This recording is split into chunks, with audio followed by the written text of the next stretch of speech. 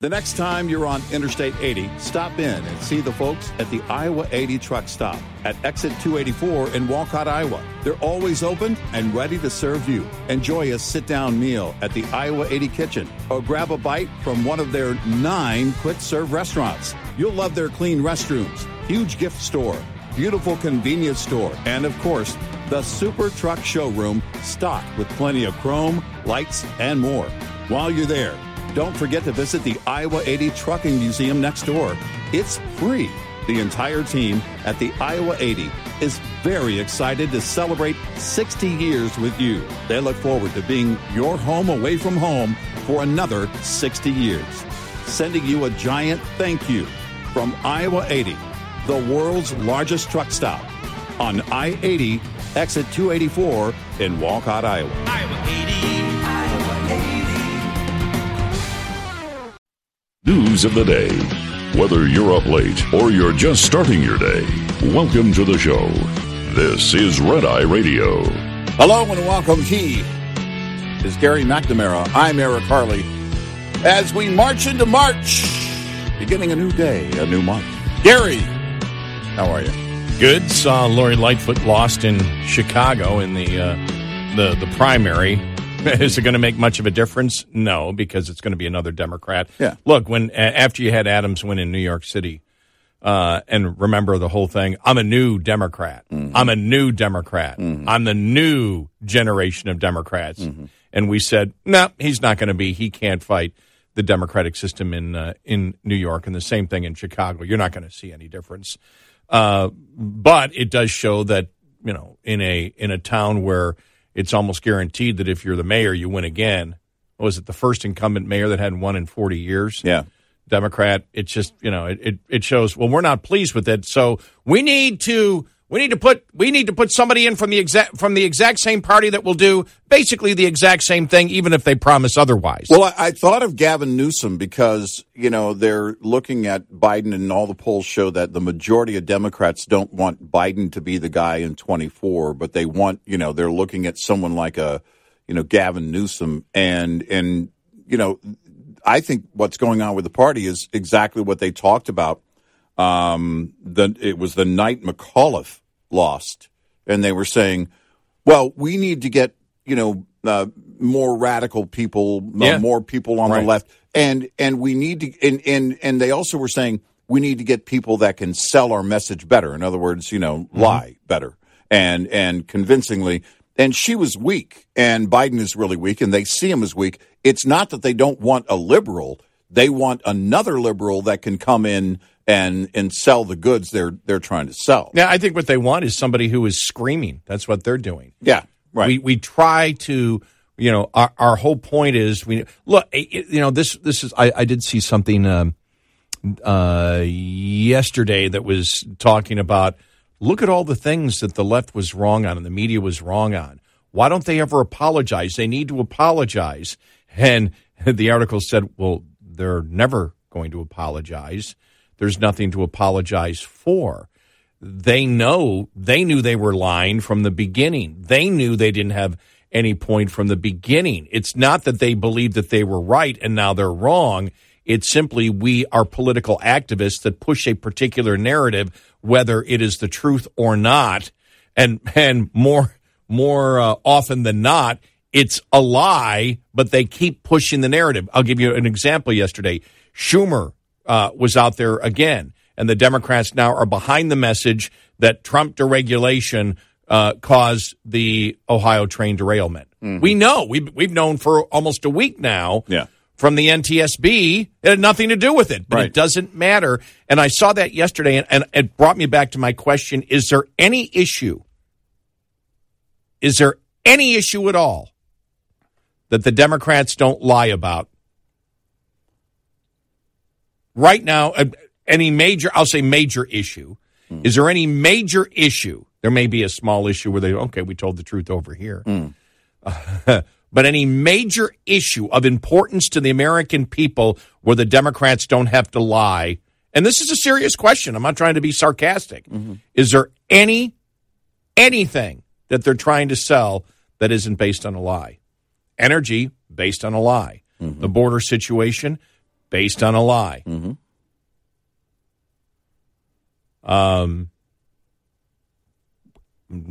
What other? Debt forgiveness, based on a lie. Well, everything from their agenda as well, critical race theory and everything else. The liberal transgender movement. Based on a lie. All these are based on heavy lies that are required. And then the lies that they use to defend it and go after the opposition.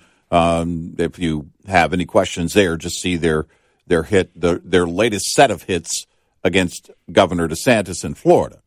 These are the things that they have to do in order to try and sell it. The problem is we may be partially responsible. Remember years ago we said, look, if you're going to lie, go big. And they were like, you know what, Eric and Gary are right. Let's lie big. Look, a man can be a woman. We can decimate women's rights. Eric and Gary said it. They said go big. It's their fault. But we said years ago, we were like, why? And it was on a number of things. Remember when we were having debates about the national debt? Real debates, meaningful. But we said, if you're going to lie, go big. But I really do believe that there is that threshold, right? Because it makes it seem like when you come in and say, no, that man is a woman. That man is a woman. Compare it to, look, if you like your doctor, you can keep your doctor. If you like your plan, you can keep your plan. Well, now, here are two very real things, but even the doctor and plan lie that lies that Obama told to the Democrats, because there was no hope that the Republicans were going to vote for Obamacare. He was lying to the rank-and-file Democrats to make sure they had enough votes to get it done. And that was more of one of those, what we call abstract lies, because no one knew anything about it. In fact, we go back to the couple in California. We didn't know we were going to have to pay for it. But now you're to the point where it's no, that man is a woman. Mm-hmm. Well, yeah, no, it's not. You can say that man is living as a woman. And we've talked about abstract lies and lies that you have to investigate versus where something is so incredibly self-evident that everybody knows it's a lie. Right. For example, the biggest one that Americans know about is when the president, or Karine Jean-Pierre, says inflation is down and people are getting relief. Uh-huh.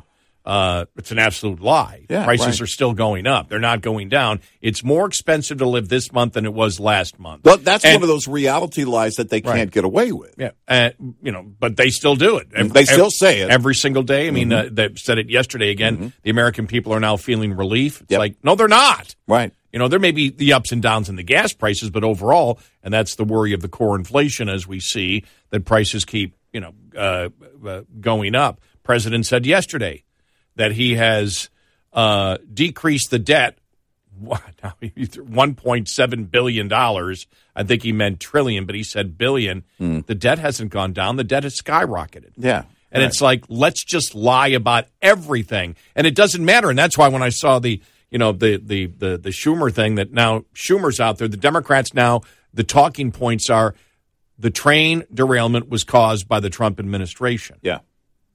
There's no evidence at all. Nothing. Got nothing to do with the brakes. Nothing. The NTSB was clear on that last week. And in fact, the head of the NTSB said that.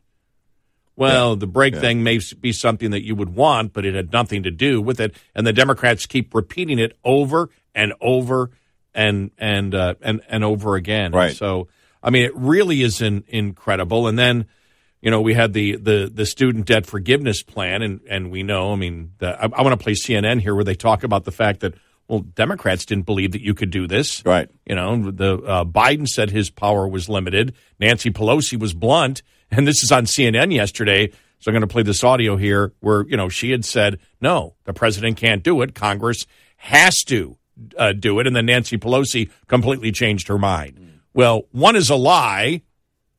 right? Yeah. And we know which one is a lie. The president doesn't have the ability to forgive trillions of dollars of loans in general across the board. No matter how much Randy Weingart is going to scream, it's not fair! Yeah, that was pleasant to watch, wasn't it? Yeah. But and the fact that it went viral, I mean, you were seeing it every other post. Ted Cruz just now reposted it a little while ago. Here is CNN yesterday on this. Even the president himself in a CNN town hall in Milwaukee last year questioned and actually laid out the limits of his authority. Listen to this. I'm prepared to write off the $10,000 debt, but not 50. Mr. President, let me ask you. Because I don't think I have the authority to do it by sign of a pen. Then Speaker Pelosi said this in 2001 about the limits, again, of what you can do without an act of Congress. Here she was. People think that the President of the United States has the power for debt forgiveness. He does not. He can postpone, he can delay, but he does not have that power. That has to be an act of Congress. She later said in 2022, actually, we do have this power. But you can see those are two key people in the administration and the then speaker saying there are limits to this authority. And that's the real legal question here. You know, it was funny because there was another CNN article written yesterday or 2 days ago about the fact that, and I always love this. Well, the justices, these are people that have jobs. These are people that have good jobs. Yeah. These are people that, got scholarships or got this or got that, which has nothing to do with the actual legal case about whether the president, in essence, has dictatorial authority to simply say, oh, okay, we're going to forgive those loans over there. We're going to forgive those loans over there. We're just going to forgive those loans over there, or whether that is a role and function of Congress. Well, and we all know it's a role and function of Congress. Even, during the discussion, during the hearing, Chief Justice Roberts was one of those talking about fairness. It's not the job of the court to decide fair or not, whether it's legal or not. We can talk politically whether it's fair, but at the high court, it's about whether he has the authority. Oh, it's not fair, as we all know. No, it isn't. And that's the political aspect. And, in front of the bench, these are the things that, that we've talked about over and over and over again. But the problem is the problem I have with them talking about it at the Supreme Court is it feels like it sounds reminiscent of what they were talking about, the type of language they were using during the whole gay marriage thing. And it was like, well, but, people just want to love each other and blah. Well, that's not the question. And, you look at it, it's not a winner for them. And that's because so many people are left out. Politically, it's not a winner. And legally, he doesn't have the authority. I don't want to use the term fair. It's immoral. Right. It is immoral what they wish to do, because what you are simply saying now, and it's across the board, and we've talked about this in the very beginning on college loan transfer, because it's not forgiveness, it's not forgiven, it's not wiped off the books. Your decision to take out a loan, what you're saying is it is the responsibility more of people who did not sign that contract. It's more moral for the people who did not legally sign a contract to take money, receive the benefit, and then pay it back. That is not as moral as having someone who did not sign the contract and did not receive the benefit pay it back. It's absolutely immoral to do that. And everybody knows that. The people that are for it are people that it's their own self-interest. Yeah. Well, I can't pay it back. I can't pay it back. Mm-hmm. Well, maybe you shouldn't have taken it out. Right. And so you can't, once you break down the argument, the left can't win it. They have to be disingenuous. They have to lie. They can't, they have to deflect to something else. They don't complete the sentence. Well, it's hard. Well, yeah, it's hard. You took out the loan. Loans are hard to pay back. People and when they're up there making these emotional arguments, okay, fine. Then you're also in favor of doing away with the student loan program altogether. Because if it affected you this way, how is it not going to happen again? Yeah. It's happening again right now, all over again. Well, and you're saying, free college. That's where they're going. Right. That's exactly what Bernie wants it to be, an extension of public school. We'll just have public college. We'll just go to grade 16. Randy Weingarten has helped destroy the public school system in the United States. Now she's looking to destroy college. Mm-hmm. Even more. Right. How about all those professors there at all those big universities? We'll just make it like a public school system, extend public school to grade 16. Now, your pay is going to be greatly affected, but that's what you want, right? 86690 Red Eye. It's not always easy to spring back from the harsh days of winter to warmer months ahead. From de-icing chemicals to hidden debris underneath snow and ice, winter conditions can do serious damage to your truck. Here's a must-do maintenance check to help you minimize downtime and stay rolling. Have your batteries tested and inspect your electrical system for any exposed connections, wires, or butt connectors. Get any exposed components repaired immediately, as the acidic nature of highway de-icers will erode any exposed connections or wires in no time at all. This report is brought to you by Shell Rotella. Shell Rotella, with advanced synthetic technology, is designed to help keep your rig running with more mileage and less maintenance. Get in touch with Red Eye Radio, toll free at 866-90-RED-EYE.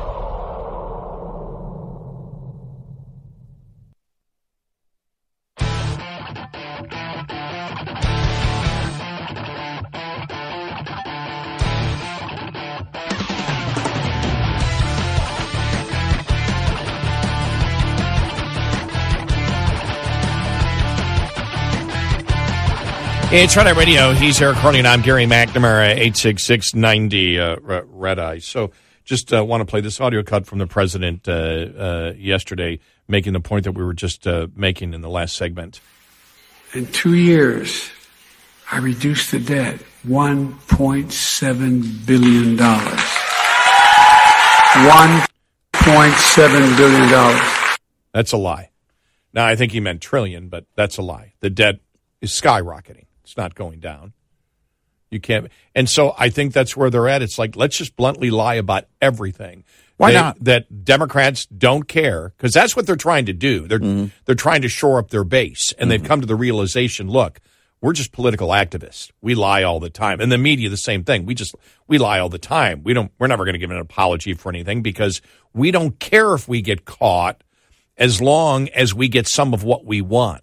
Yeah. And so we'll just move on to the next lie. And so once they know the media will do that and won't call them out on it, well, then the Democrats just say, whether it's the president stating that he is reducing the debt, which of course is ridiculous. Mm-hmm. There isn't any, I don't think there is any fact checked that can say that the debt is going down. The debt is going up. It keeps going up. No. And in fact, where do they have the debt clock? So look at the debt clock and see if it reversed in the last 2 years. I think it's weirdoomed.com. I'm not sure. I could be wrong. Well, I mean, but it's like the absolute lies that are immediately self-evident. And you look at that. I'm reducing the debt. No, you're not. People are getting relief. Inflation is down. No, it's not. And they keep throwing that out. And then, like I said, with the train derailment, now the Democrats are all together that this has to do with the Trump administration and deregulation. Right. You cannot defend that position in any way except, hey, we're lying. Yeah. No, I mean, there is... And lying is okay. There is no other way for them. When they can change the definition of a recession. Well, that's not a recession. Well, yeah, it is. No, it's not. Yeah, no, it's not. But they realize, I think there's a realization that their base in the Democratic Party, they believe the Democratic voter knows it's a lie and doesn't care as long as it pushes their narrative. Yep. That they don't care, which brings us to the question that we've always asked, what do Democrats actually believe? Right. Yeah, that's what it comes down to. What is their belief on the issues? Because they say they want it, then they do it. It hurts them. They say they're against it, but it continues. Yep. So maybe that's why they do it. They lie to continue the destructive policies.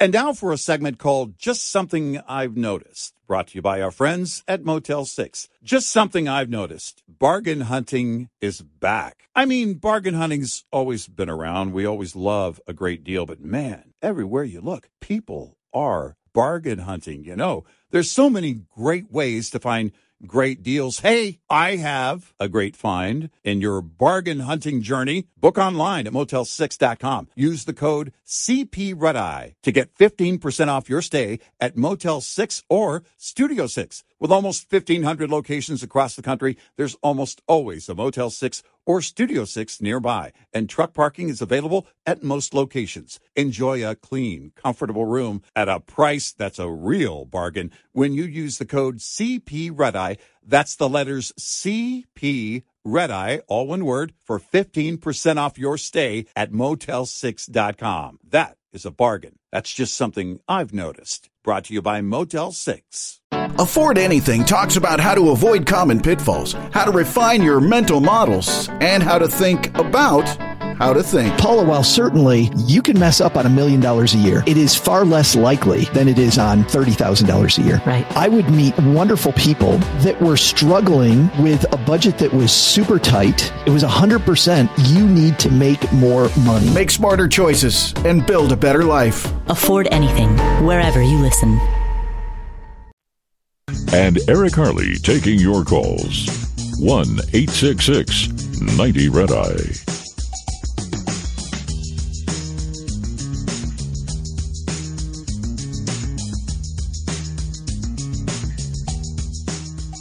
It's Red Eye Radio. He's Eric Harley, and I'm Gary McNamara. I want to play this audio cut. This is Randy Weingarten, who is the head of the Teachers Union, National Teachers Union here in the United States. Mm-hmm. Here she is on the Supreme Court steps. And frankly, and this is what really pisses me off, during the pandemic, we understood that small businesses were hurting, and we helped them, and it didn't go to the Supreme Court to challenge it.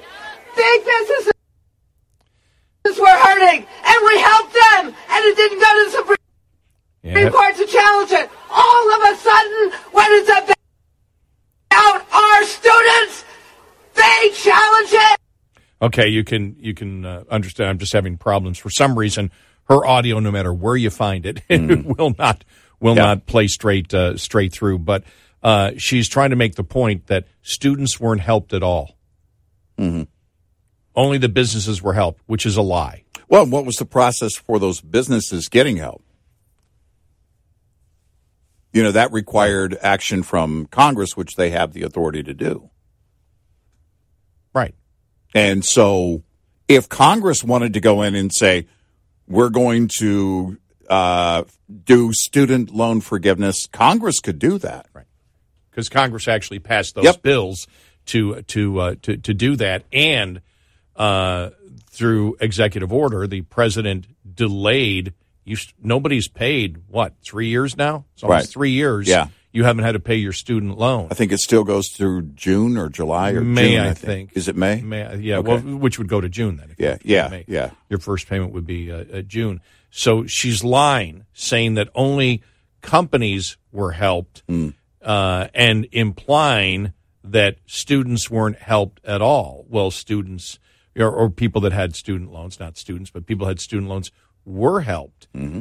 We know the money that was thrown at people in this country. So if you had problems, if you're somebody who couldn't pay your bills, you got extended unemployment. Yeah. You got benefits from the government. A whole load of benefits were given to the public. So she's trying to make the case that the businesses got everything and you got nothing, which is an absolute lie. by Randy Weingarten. But again, this is, I really believe, and you and I had said this during the Obama administration when they were on, starting with the Obamacare lie. And we looked at each other one day and we said, do they lie about every issue because their goal is, well, if we lie about everything all the time, then the Republicans will just constantly say we're lying. And then we can just say, see, they say we lie all the time. They just call us liars. That's their only game. And that actually is, and you see it now and on every major issue. Yeah. Right. They lie. Yep. Every single major issue, they cannot tell the American public the truth on it, because if they tell the American public the truth, the American public will not back what they say. Look, it comes down to this. Again, Democrats, they controlled the House and the Senate. Now, they didn't have the numbers in the Senate to get it passed when we talk about forgiving student loans. But that's how the process works. We could actually do that if our elected representatives decided to do that. They have the authority to go in and change the student loan program, even to the point of student loan forgiveness. Now, why don't they? They don't because politically it's a nightmare. Politically, you're going to have part of your constituents saying, thank you, and part of them saying, what the hell, dude?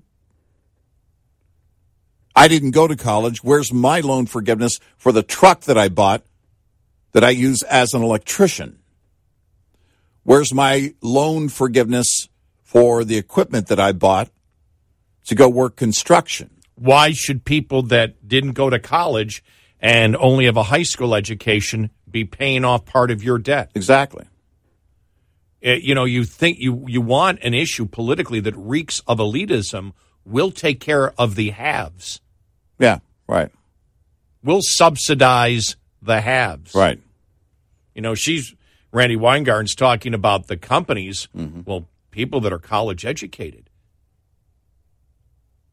They likely make more money. Right. And if you don't make a lot of money, that's because, in all likelihood, you picked a profession. We'll give an example, gender studies.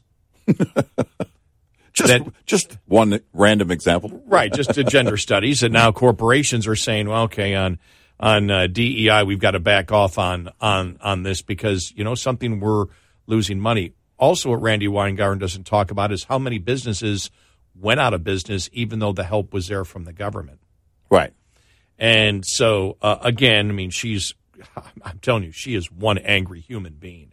Well, but the fact is she has to lie consistently. And you know how wrong she was. Remember, we know how wrong masks were on children and lockdowns were. There isn't anybody in the United States that pushed to hurt children during COVID and students during COVID than Randy Weingarten. Right. I can't find one. No, I don't know of one. No. That pushed harder for lockdowns and mask mandates on children. She did more to harm children, and she claims she cares. Mm-hmm. She doesn't care. No. She doesn't give a damn about your child. Nope. And so, again, over and over again, it's like, and you just look at it now, whether it's student loans, whether it's the train derailment, whether it's inflation, whether it's debt, whether it's the border, all the major Democrats, whether it's the election law in Georgia, since now the Democrats are saying, hey, let's put the DNC in Atlanta. Right. Yeah, but they have that racist law. Shh, we were lying about that too. Yeah, we don't actually believe that. Yeah, we actually know that's not the case.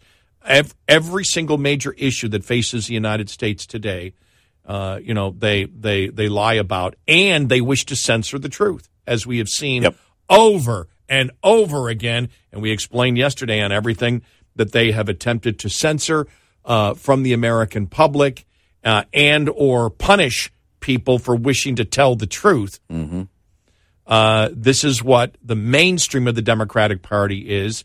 And I know maybe a minority of Democrats, not all Democrats, have been disgusted with it and said, sorry, can't vote Democrat anymore. You saw that, for example, in Florida. Right. But the vast majority of Democrats are okay. This is the voter. You don't get to the point of doing what they're doing unless a significant portion of the voter says, we understand. And this is really the most bizarre thing, because I can't imagine being in a political party that lies about all the major issues. Right. And you can sit there and you can say, well, the Republicans lie about the... Okay, I'm not saying the Republicans don't ever lie.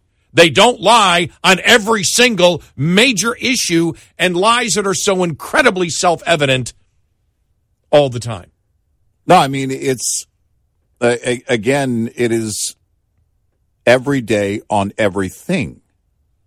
Yeah. And when you do have, for example, the back and forth on elections, for example, the integrity of elections, you have great debate inside the Republican Party on that. Mm-hmm. There's great debate on the stolen election. That splits Republicans big time. Yeah. Yep. There's a generic thing of the election was stolen, then you get into the minutia. You see it right now with Dominion and the Dominion and Smartmatic lawsuit. Right. And the situation that Fox is in. Sorry, but their anchors got caught saying one thing off the air and another thing on the air, and at times totally contradictory. Right. And many Republicans have called them out on it. Yeah. They're not afraid. Right. But the Democrats are almost completely across the board, even the voter, we're okay with lying about every single major issue facing America today. Even the ones that are so incredibly self-evident will still continue and perpetuate the lie that Americans are seeing relief right now, that Biden has taken down the debt. 1.7 trillion or billion, whichever Biden you believe or don't believe. This is the practice over and over again. But what else do you do when you can't win on the issues? Where else do you go? You start screaming like Weingarten. You start screaming to no end. And then, of course, they go, the argument, they help businesses. They won't help you. Again, that's a lie. It's a lie. And the way that they help businesses is the process that we have set out as a country. Now, here's the thing, is that the students did get help, as we pointed out. But if Congress wanted to do like they did with businesses and forgive student loans, they could do that. There's a reason they won't. Politically, it doesn't work, which is why they had to do it through executive power. That was their only shot. But he doesn't have the authority to do this. Plain and simple, he doesn't have the authority. Now, I'm wondering if based on the hearing yesterday, if the administration believes they're not going to get well, here's the thing. I was going to say, I wonder if they kick the can down the road and delay the repayment, but they're ending the emergency as of May. Yeah. Unless they don't. But at some point, I mean, they have to get on with it. The story about starting March 1st, the SNAP benefits that people were getting during COVID, they're gone. They're over as of March 1st. Yep. And there's a reason that they're over. It was to cover that period. I think it went on way too long, frankly, but it was to cover that period. And now that period is over. But once you end the whole state of emergency on this, then you've got to move on. And by the way, all these programs are ending on lockdowns that should have never happened. Exactly. Now that we look back on it. Yeah, exactly. I mean, those are the things that we should have been able to remain productive as a nation. And there are exceptions to that rule. The seniors, like with every virus, there should have been great care in making sure that they are protected. Those who have a compromised immune system. But this is the case. It's something that we have been through as a society over and over again. In fact, we go through it every year. But you think about it. Your Democrats will still be screaming to continue these programs, these programs. Yeah. These programs that were based on long-term lockdowns and mandates that the Democratic Party fully endorsed, that was based on what they said was the truth about COVID, where the majority of what they were promoting was actually wrong. Right. When you put it there, it's just so government was wrong for doing what they did. Right. So they initiated these programs for damaging the economy in the country so much, and now they wish to continue these programs on the policies that we now know were wrong, based on the fact that they were attempting to hide any type of debate and truth out there about COVID. Mm-hmm. So when you break it down like that, it's like, my God. No, I mean, what the that's hell's it. going on? It's and they would love to have everything still in play, shutdowns in play, and have as much money as they could spend in play. Mm-hmm. Yeah. 866-90-RED-EYE. Get in touch with Red Eye Radio, toll free at 866-90-RED-EYE. Personalized savings on commercial trucks.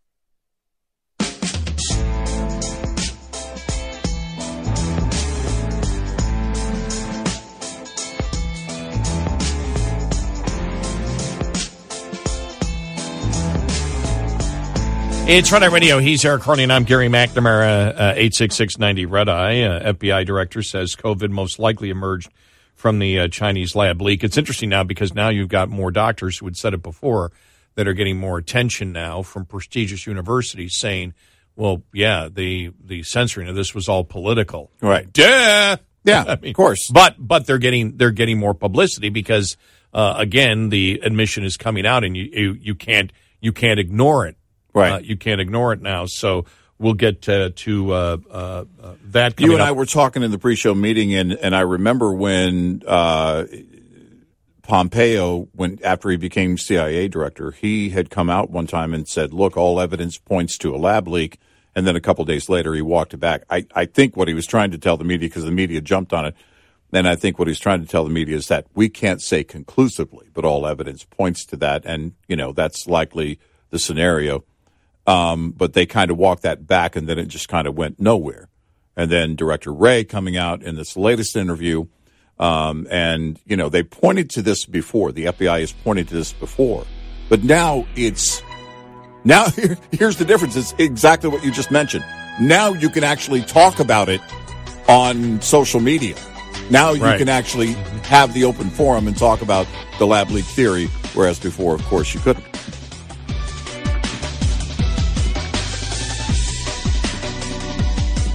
Top of the Hour News is brought to you by House Products.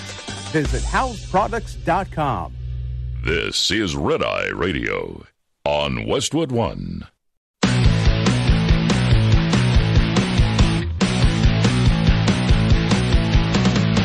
Now, it's Red Eye Radio. Gary McNamara and Eric Harley talk about everything from politics to social issues and news of the day. Whether you're up late or you're just starting your day, welcome to the show. This is Red Eye Radio. All across the USA and around the planet Earth, we are Red Eye Radio. Good morning. Download our app today. Listen when and where you want if you can't listen live overnight. So I like the story about Jon Stewart. Reflecting back on the lab leak theory blowback. Yeah. And it was interesting. That was the summer of 2021 when he said it. Yeah. Time is flying too quickly. It's crazy. Yeah, it's almost, we're coming up on 2 years. That's crazy. A day after Ari Blaff from National Review covered it. How dare I? Jon Stewart reflects on lab leak theory blowback. A day after the U.S. Department of Energy's report asserting that COVID-19 likely leaked out of a Chinese research lab in Wuhan, Jon Stewart condemned critics who had dismissed the comedian as a racist and conspiracy theorist after he endorsed the theory more than a year earlier. after Stewart's co-host on his podcast, The Problem with Jon Stewart, read the Department of Energy report. The comedian joked, "Are you trying to get me canceled again?" He placed much of the blame for the fallout on political correctness. Quote, "The larger problem with all of this is the inability to discuss things that are within the realm of possibility without falling into absolutes and litmus testing each other for our political allegiances as it arose from that." The former Daily Show host landed in hot water, remember, in June of 2021 during an appearance with Colbert for mocking progressives who dismissed the lab leak theory for partisan reasons. During one segment, Colbert asked Stewart, "Do you mean perhaps there's a chance that this was created in a lab? If there's evidence, I'd love to hear it. I just don't know." Quote, "A chance? Oh, my God. There's a respiratory coronavirus lab. There's a novel respiratory coronavirus overtaking Wuhan, China. What do we do? Who would we ask? The Wuhan novel respiratory coronavirus lab? The disease is the same name as the lab."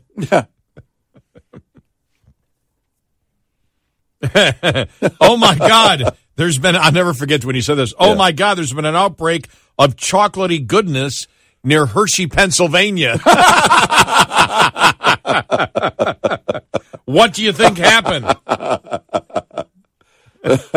Oh, I don't know. Maybe a steam shovel mated with a cocoa bean.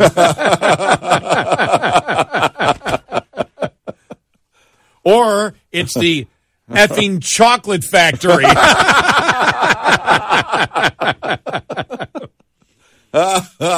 Remember when the Daily Show used to be funny? Yeah. He said, "My bigger problem was that I thought it was a pretty good bit. It was a great bit. It was a very, it was very funny. It was a good, and it was effective in making the point. It was a very, very, very good bit. And sometimes, look, we know with comedy, that's one of the reasons that we are pleased with. We weren't pleased because stand-up comedy started going, especially political stand-up comedy or observational, society comedy started going down after Obama was elected. And comedians were afraid. Right. "Oh, there's nothing funny with him. He's so serious." Shut up. Seinfeld was one of the first to say, we talked about it very early on when he said, "I can't do college campuses anymore." Right. And that was really the birth of the cancel culture, being shut down on a campus. Yeah. That's something that was going to, think happen. About that. Seinfeld. Yeah, right. But with the rise, and you look at Chappelle, you have to. I look at it and say Chappelle and Bill Burr were really the big ones that came out just smoking, especially at the liberal transgender activist movement. No, they stomped it.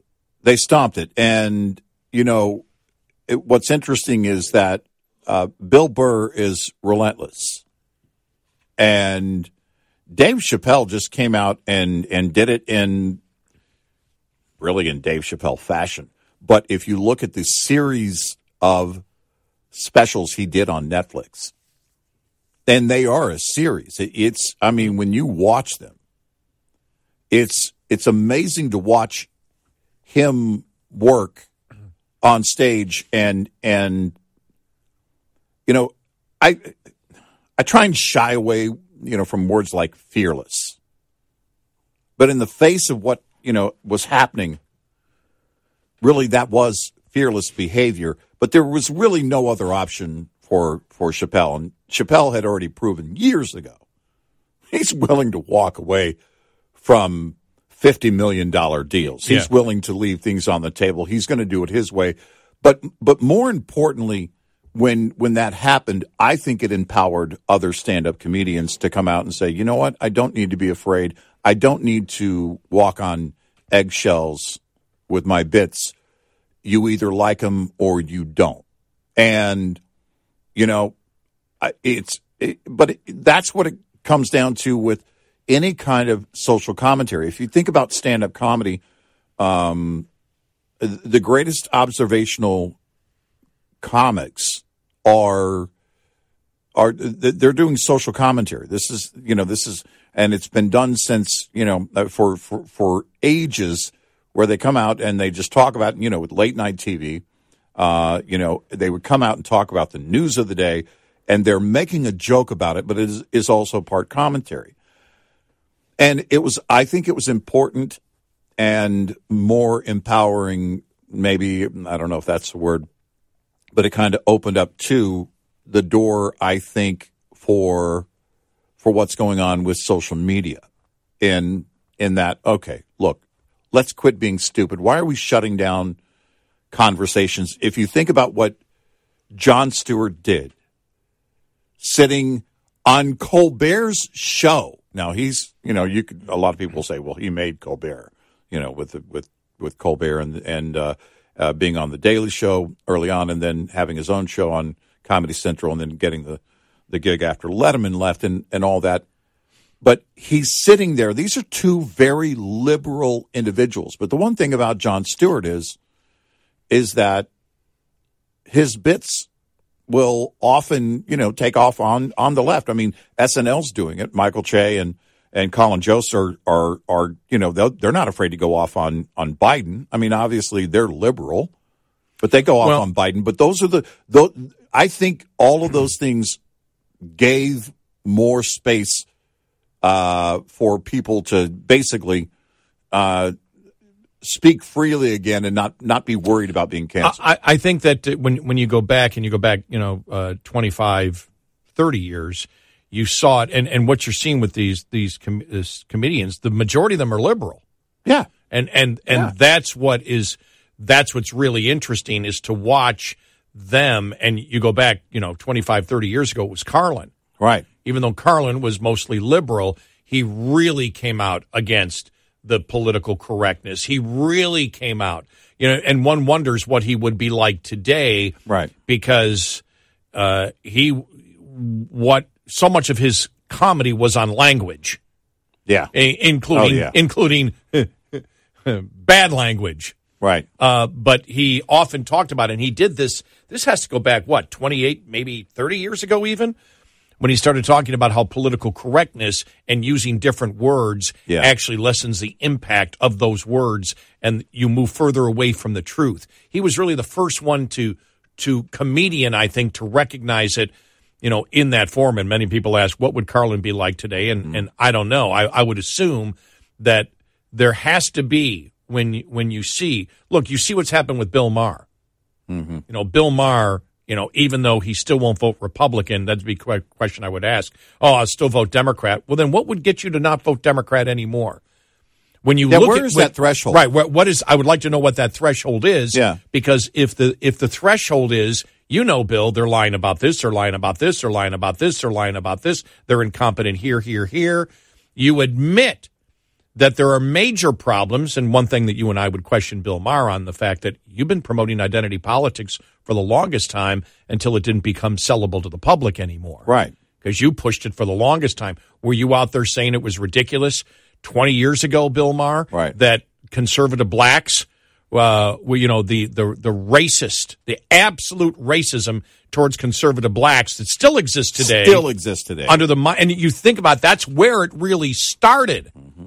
And that's where the bigotry of the left, because it was going after, and I can remember early on in the genesis of modern talk radio, Rush came in 88, I think his national show started. Mm-hmm. I started in 89, and I can still remember early on in the early 90s, early to mid 90s, when there was still a freshness to talk radio, and there was a great camaraderie between talk radio, the broadcasters in talk radio, between liberal, even though they disagreed, there was a great interaction between them. I don't think it's probably the same now, but you don't see much liberal talk radio. It really didn't pan out for them. And many people say, because they have NPR.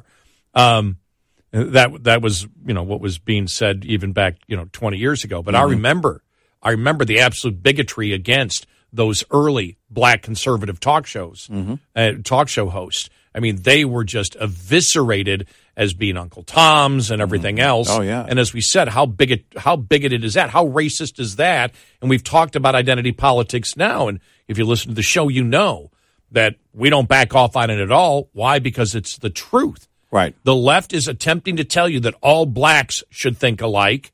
And if you don't, then you're not genuinely black, as if your skin color determines your character and your analysis and observations. Right. And the same thing now, you can see it with critical race theory. Well, all whites, racism is embedded in them. They can never get rid of it. It's almost like DNA. It's to the point where it'll never go away. So society has to be completely constructed as if all whites are racist and will always be racist. Right. That's a load of horse manure, and everybody knows it. Well, when I hear those things, I think to myself, I may be a white boy, but I'm not stupid. but the left, Oh, by the way, there's social media just said this guy is obviously the most racist. There's one comment I saw on social media. This guy is obviously the most racist president since LBJ. Yeah. And he's getting pounded. And he can't move himself away from that. I mean, you look at his history and it's like, all right, look at his associations in the past and all of that. But when you look at how the left treats minorities, how can you, they will basically, they come out and say it. If you're a minority and you're a conservative, either something is wrong with you, someone has brainwashed you, someone has paid you money, someone else is in control of you, or you're not, there is something wrong with you. And as an individual, tell me anything more racist than that. That if you can't think that, because what they're saying is you can't think that way because your skin color is this, you must think this way. I mean, it's because what they're saying in turn is then all people of that skin color think this way. That's what racists have been saying for ages. That's the one thing that's really incredible. The racism of the left is so blunt. It's so in your face. Yeah. And it's recognized by the party. It is. They've recognized identity politics. Right. Tim Ryan ran against Nancy Pelosi a couple of years ago based on the fact that we can't do this. We can't judge people by groups. Right. Well, yeah, that's the only way the Democratic Party believes they can survive because they've done it for so long. You will always be a victim, and you must think that way. Right. And if you don't think that you'll always be a victim, and you're a victim every single day of the oppressors out there, well, then you're an Uncle Tom. Right. I mean, my God, the racism is so incredibly blunt. Yeah. And it's like, okay, doesn't it? The right, they never say racist things. It's all code. Yeah. They say it. What they say is they're not racist. What they really mean is we're really racist. Right. So it's all in code, and that's why Biden said learn to code. Yeah. Because he's a racist. No, exactly. Learn to talk in code. I mean, but those are the things over and over again that they put out there and they promote openly and proudly. Yeah, that's the mind-boggling. That's the mind-boggling thing about it all. Yeah. What more on what Jon Stewart had to say about the entire lab leak theory coming up? 866-90-RED-I. Most owner-operators leased to larger carriers are paid on a per-mile basis or a percentage of revenue per load. The per-mile basis is most prevalent among larger fleets, percentage at smaller. Pay per mile tends to dominate discussions about pay just because it's easier to measure, and pay per mile often is wrongly used as the deciding factor in leasing to a carrier. While pay per mile can be a vital factor, it's not a cure for every ill. Nor does it mean a big settlement check is coming an owner-operator's way. Why? Because pay per mile always must be considered in balance with gross revenue as well as total costs. Gross revenue can include flat mileage pay that varies by length of haul, percentage revenue pay, and more. Most importantly, though, for every revenue dollar generated, only part of that dollar is profit. But for every extra dollar of cost saved, the entire dollar contributes to profit. Knowing and understanding your cost to operate is fundamental to understanding the true value of any pay package. Owner-Operator Business 101 is provided by Shell Rotella. Shell Rotella, with advanced synthetic technology, is designed to help keep your rig running with more mileage and less maintenance. Coming up, more with Gary McNamara and Eric Harley. It's Red Eye Radio. Join the conversation using the Shell Rotella hotline, 866-907-3339. Red Eye Radio at Shell Rotella. Said the part that I don't like about it is the absolutes and the dismissives like, F you, I'm done with you. I will never forgive you. You have crossed an unforgivable line. You've expressed an opinion that is different than mine or not mine, Stewart says, and so I must reject you completely. He said there's seems to be no room for debate, and he knew it at the time, as we had said. Both were theories. Yeah. Both are still theories for the most part. Right. I don't know what evidence the FBI has. I don't know what evidence the Department of Energy has. Mm-hmm.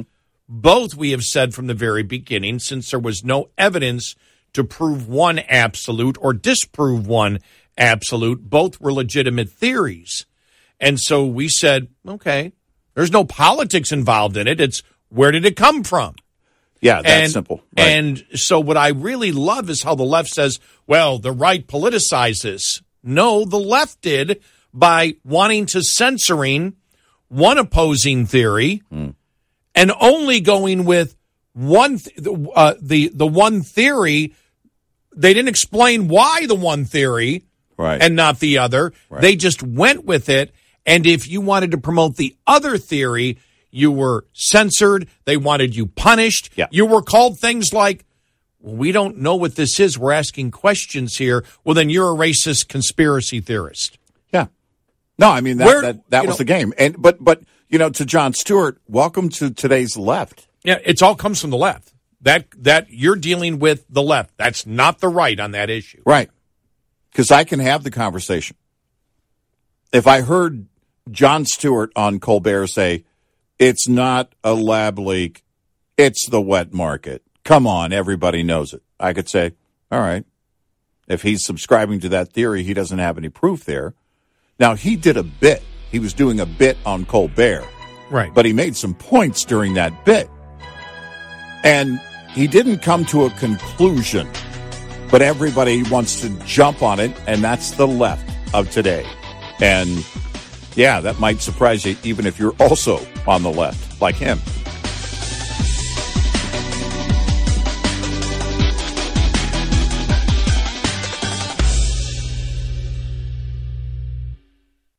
What's up, everyone? It's Reality Steve, your number one source for all things Bachelor Nation and reality TV. Every day, I'm giving you the behind-the-scenes juice and your info on all your Bachelor Nation stories, and also interviewing some of your favorite reality stars. My name has been synonymous with spoilers, but I'm so much more than that. Give me a listen. The Reality Steve Podcast, part of the Believe Network. Just search BLEAV on YouTube or wherever you listen.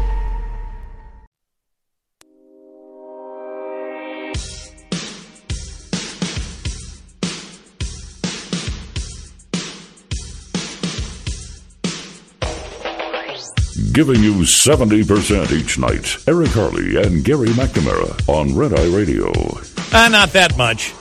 Yeah, that's a lot. Yeah, that sounds like a lot. 70. That's almost half. I wouldn't bet on that. Yeah, just reading more about the whole Jon Stewart thing. Mm-hmm. Stewart, and this is on the whole lab leak theory when he brought it up on Colbert. Stewart recalled that the backlash he faced was swift, immediate, and quite loud in the aftermath of his appearance, though he added that he didn't take that personally. The part I don't like is the absolutes and the dismissives, like, F you. Mm-hmm. What was stunning to me, I think, was the anger. He saw it coming. He knew it had to come. Look, he thought it was a good bit, but he knew there was going to be flack on it. I think, because if you took that position back then, you were going to get that, that flack. Yeah. Critics on the left attacked Stewart for his remarks.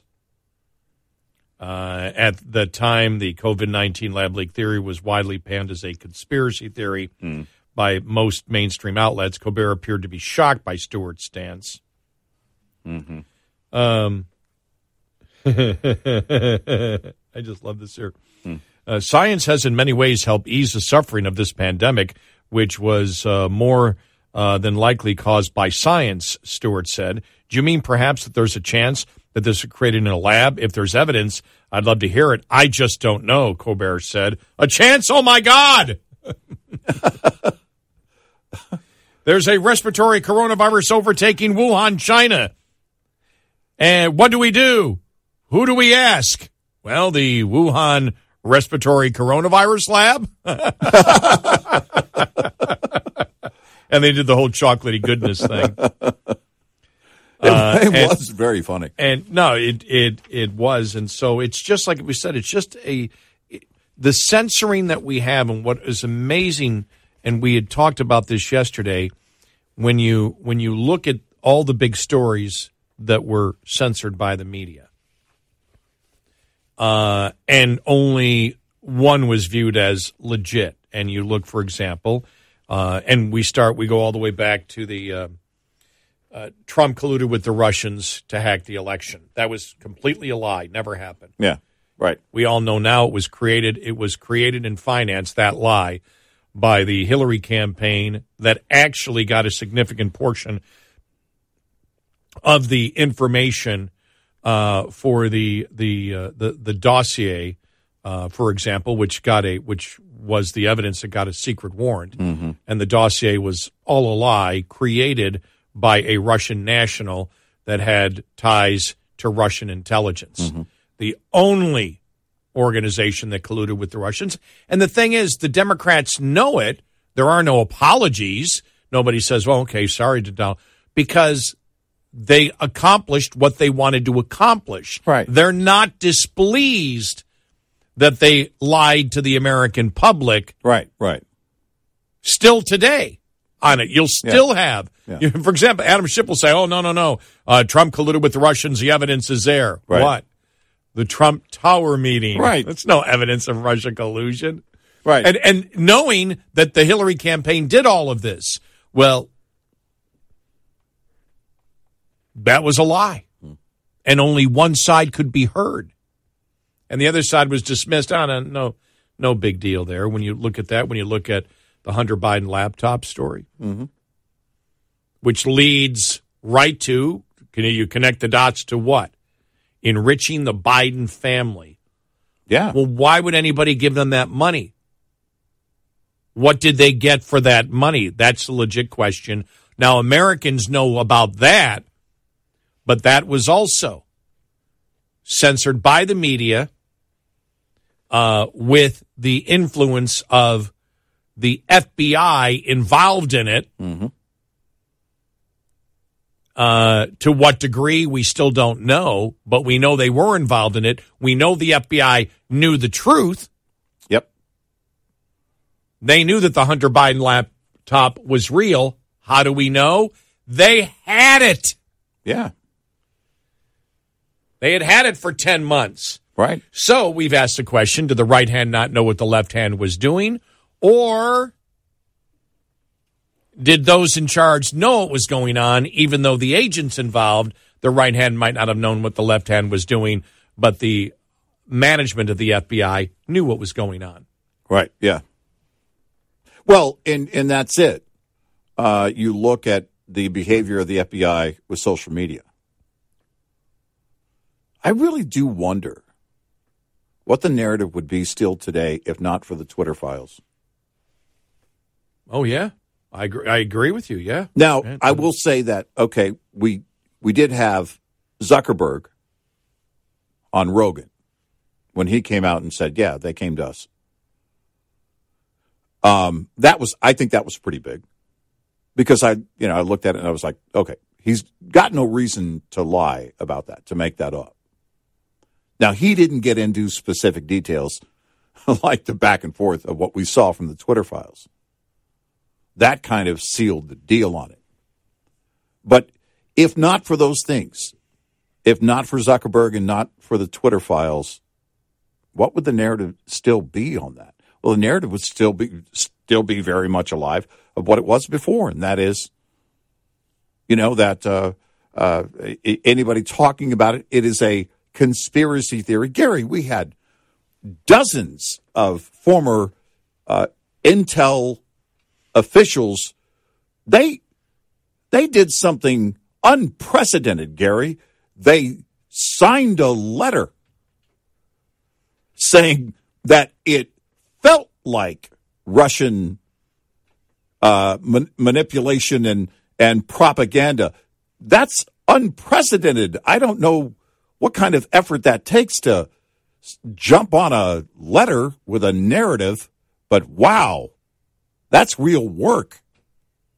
And those are the things that you look back on and you go, and we all knew it. Conservatives knew it. Because we said from day one, why would you shut down the New York Post? If they're wrong, they're going to get eviscerated, and they're going to get eviscerated by conservatives. If this isn't true on this laptop thing, oh, man, it's going to hurt for a long time. And the New York Post already has a bit of a tabloid-type reputation, and if that were to be false, something that big to be false, it would be like, okay, we can't really you might as well put Bigfoot on the cover every day, on the front page every day. We said it that night. So why would you shut it down? Well, you shut it down because it's election time, and we're not going to have any of that. And we'll use the FBI will come in, and they will control the narrative by controlling social media. So yeah, now that we know that the FBI had the laptop as you go through that, and the one question is, and it was Miranda Devine who wrote the book for the New York Post columnist wrote the book Laptop from Hell, who has done so much investigating on it, and she says that the reason that how did the FBI know? How did the FBI know that the New York Post was going to write the story? Who told them? Right. And that's where they believe, as she believes, the White House had a tap on Rudy Giuliani's emails from another case and was monitoring what was going on between them. Mm-hmm. So they knew that the story was coming out very soon in the New York Post, and then they went to social media on it, which would prove that the FBI, somebody should go to jail if that's true. Yeah. Yeah. Most definitely. If that's the case, because they knowingly fed the wrong information, to knowing, because if it got to that point where they were tapping in on it, that got to the highest level. Mm-hmm. Before you do something like that, you get those emails. Right. That goes to the top of the FBI when you're at that level with Giuliani and revolves around Trump and everything else. Mm-hmm. That would go to the top, and they already knew for 10 months that they had the Hunter Biden laptop story, and don't tell me that management didn't know about that. Right. So if they did take that information from a warrant wiretap of Giuliani's email and use that to promote disinformation to the media, somebody should go to jail for that one. Yeah. And so we'll eventually find out, about that. Like we found out about everything. Now, if the American public doesn't care about it, that's one thing. By the way, I just thought about it. Where's Durham? It's a good question. I was wondering that the other day. We were talking about something in Durham's name crossed my mind. But at some point, he's going to be wrapping up and issuing a report to Merrick Garland. But all these big issues that the media and the Democrats wanted censored because they're against disinformation all proved to be actually truthful information, or information that was not disinformation but simply a competing theory. And they wanted it all shut down. Yep. The Democrats and the media did not want you, the American public, to know the truth and the actual debate of theories of COVID that were going on at that particular point. Right. And it gets back to what we've always said. Either they believe you're extremely stupid, or they knew the truth would help destroy their narrative. Mm-hmm. Or both. Or both. Yep. Yep. And that's it. You know, I mean, you look at that kind of control and abuse of power. How many times have we seen that in recent years? And it's scary. It makes me wonder if there are more whistleblowers at the FBI that are going to come forward. Oh, yeah. We'll have to get to the Representative Issa story here. Mm. You know, because if you're an agent, you're looking at that saying, this can't be right. This isn't how real police work is done. Real investigative work isn't done this way. And look, we heard that. You know, we saw that with the whole Sussman thing. The things we learned from the Sussman trial and the evidence and what was presented were very important. It was, you know, of course, not a good thing that the jury came back and said, yeah, it was a crime, but there are bigger crimes, lying to the FBI. Those are things that, you know, you look at and you wonder, again, how many agents could there be at the FBI that want to come forward? That's not an easy thing to do, by the way. To be a whistleblower. There's been for the reporters, over 30. Over FBI, 30. Over 30 is yep. what I've seen. Yep. Yeah. And so it makes me wonder how many would love to come forward but fear for their career. All of them. Well, I mean, I know all of them, but in a number, quantify it. How many would there be that it's not the 30? Oh, okay. But I mean, beyond the 30, right. How many might there be that won't come forward because of fear that they may lose their career? 866-90-RED-EYE. Lines open for your calls. 866-90-RED-EYE on Red Eye Radio.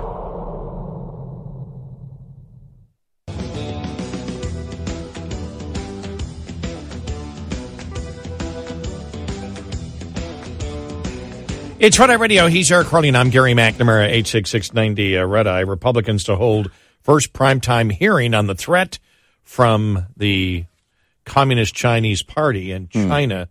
Also, in Chicago, we saw Lori Lightfoot has lost her bid for re-election. First time that's happened in 40 years.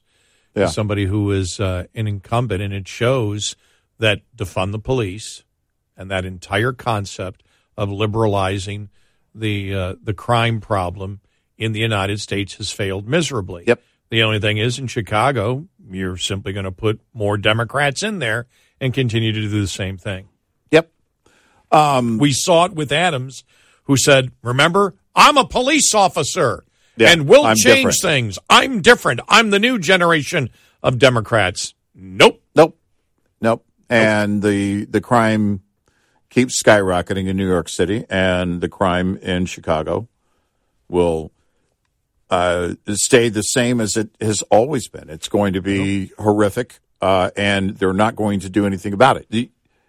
You have to drastically change the policy and come in. Remember when Giuliani did that with New York City? Mm-hmm. You know, and it was national news, you know, because it's New York City, but still it was this monumental shift. This is what we're going to focus on. It was a brand new culture that he was putting into place of, you know, law enforcement. We're going to enforce the law.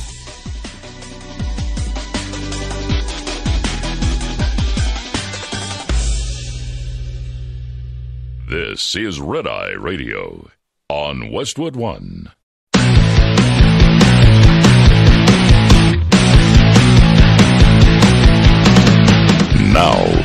It's Red Eye Radio.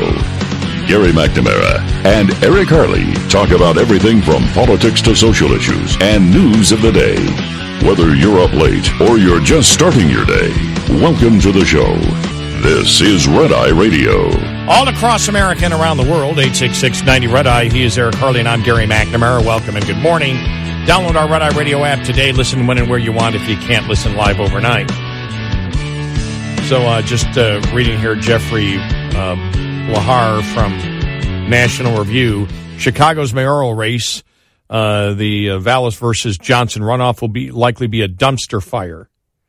As I predicted here, the voters of Chicago have decisively ousted incumbent Mayor Lori Lightfoot from office. In the all-party primary race for mayor, she finished behind Paul Vallis, who leads with roughly 35% of the vote, and Brandon Johnson with 20%. Lightfoot's miserable 16.5% of the vote is good for a humiliating third place and a ticket home. The matchup that has been set, however, fills me with fear for Chicago's future. For once, the voters are going to be offered a meaningful choice between a mainstream liberal Democrat and a guy whose politics, promises, and affiliations threaten to turn Chicago into Portland on the Great Lakes. That's Brandon Johnson he's talking about. And given the politics of the day, it's frighteningly possible the voters would choose Johnson in April. Thankfully, though, or this is sarcasm here, thankfully a race between a moderate white liberal who embodies the establishment and an African-American DSA-endorsed candidate running with the Chicago Teachers Union at his side at least promises not to be a racially polarizing campaign. And I can take some comfort in that. And that's the problem. It's just like New York City. You're putting a different person in, but the philosophy is the same. And we don't give a damn about the citizens of Chicago. Right. We don't care about crime. We put the criminal first. You expect it to change? And anybody in Chicago expect it to change? It's not going to change. Yeah. And I think the message being sent here is that Lightfoot isn't the right liberal to sell the agenda. Well, it's also that they've come to realize they don't give a damn about the citizens of Chicago. No, they never did. They never did. They don't now. The crime would be taken care of if they cared, right. And you wouldn't have mayors saying, well, we're blocking off part of my block that I live on. I get that kind of protection, but you don't get to protect your home. It's been going on for ages, and nothing is going to change. And what they're saying is we just need a different Democrat to sell it. Right. They're not going to change the policy. It's not going to happen. What you see in crime in Chicago and New York and Portland and Seattle is what the voters want. Yep. And the voters in Chicago are voting again and will vote again for complete and total chaos in the city. Yep. And they will vote again to serve the criminal element instead of the law-abiding citizen. And it's what the voter wants. Right. Otherwise, you vote different. When will you finally have enough? No, I mean, that's it. You're voting for those specific changes to say, we draw the line here. We want more cops on the street. We want gang activity to go away. We want a real effort to make our homes safe. That's not going to happen. And you don't think there gets to a point where politicians go, these people are idiots. Well, they vote. They keep voting to put us in, and it doesn't matter whether it's Lightfoot or me. We're here to destroy your city. We're here to prioritize the criminal, the freedom of the criminal over the law-abiding citizen. And you keep voting for Democrats. Well, guess what? We're going to deliver the same to you. And then when you have in New York City, for example, Adams come out, I'm the police officer. Mm-hmm. I am the new generation of Democrat. Meet the new boss, same as the old boss. No, those are the things that you look at the Chaz payout. What was it? $3.6 million, whatever it was. Yeah. Just write the check. Or you're going to do anything differently? Oh, well, we made a mistake. But is anything really changing? No, it's not. Well, it's not. Well, the reason it won't change, and you've seen the loss of police officers. Same in Austin. Mm-hmm. Yeah, they're extremely liberal. Yep. Now they're actually it got to the point where the homeless, they've decided to do something about that. But if they can't find. You see the number of police have put in for retirement there. Mm-hmm. Same in Seattle. Yeah. They can find. Right. It's tough to find people to work to begin with. By the way, went into my bank branch yesterday for the first time in 5 years. Mm. The manager, one officer at the desk, one teller. That's it. Oh, wow. Yeah. Nobody in there. Huh? Oh, I'm sorry. Two. The one for the drive-through. Okay. But one so 210. I was at a drive-through, I don't know, it was a few weeks ago, and I noticed it was only one teller at the drive-through. Yeah, and they have help wanted there. Oh. And I said, "You short-staffed?" Yeah. Mm-hmm. Yeah. Wow. Well, and she had, the officer I was talking to, she was actually from California and working for the bank there, and got transferred, and she wanted to come back because she's from that town, and so she asked for a transfer, and they gave it to her. So, then if you weren't here, there'd be nobody. And they've got, there's probably in this, it's a pretty big branch. You probably, for different bank officers, you have like 10 desks. One. Yeah, right. One filled, and the bank manager, her office, and then one filled there. I'm like, oh my gosh. Well, and the Dallas police chief talked about it, I think it was last summer, that said, look, the revolving door, the churn rate on officers, we're having to hire so many every year just to keep up with the ones that are leaving. To some extent, in the bigger cities, that's been happening for a while, but it was accelerated after the defund the police movement. Those officers will go in, they'll get their training done and experience done in the big city, and then they'll go out to the suburbs, and there's a better work environment. But there's also, with the city leaders in the suburbs, there's a greater focus on law and order. They get greater support. Morale is much different. So when you have it, and this is the problem they have in Austin, and I would include the entire Travis County, because the sheriffs that have been there, those are elected officials, and they are very liberal. And when you talk in terms of police chiefs, while they are hired and not elected, they are bureaucrats. They are the handshakers, and those towns have to make the decision on those positions, as well as their city leaders and county leaders. Are we going to be proactive? Are we going to focus on law and order? As a community, tell me what community doesn't want law and order? It was the major Democrat cities in America. But it was, when you asked them in the polls, they did. They did, but that's the thing, is that it was abstract. Oh, I want defund the police in Seattle. Where do you live? Chicago. You want defund the police in Chicago? Well, no. And that's it was one of the biggest abstract ideas that was abstract in a different way. Well, no, we need to do something about the police. We need to defund them. What about your town? No, why would you do that? As we all know, the true liberal wants to defund the police. Yeah.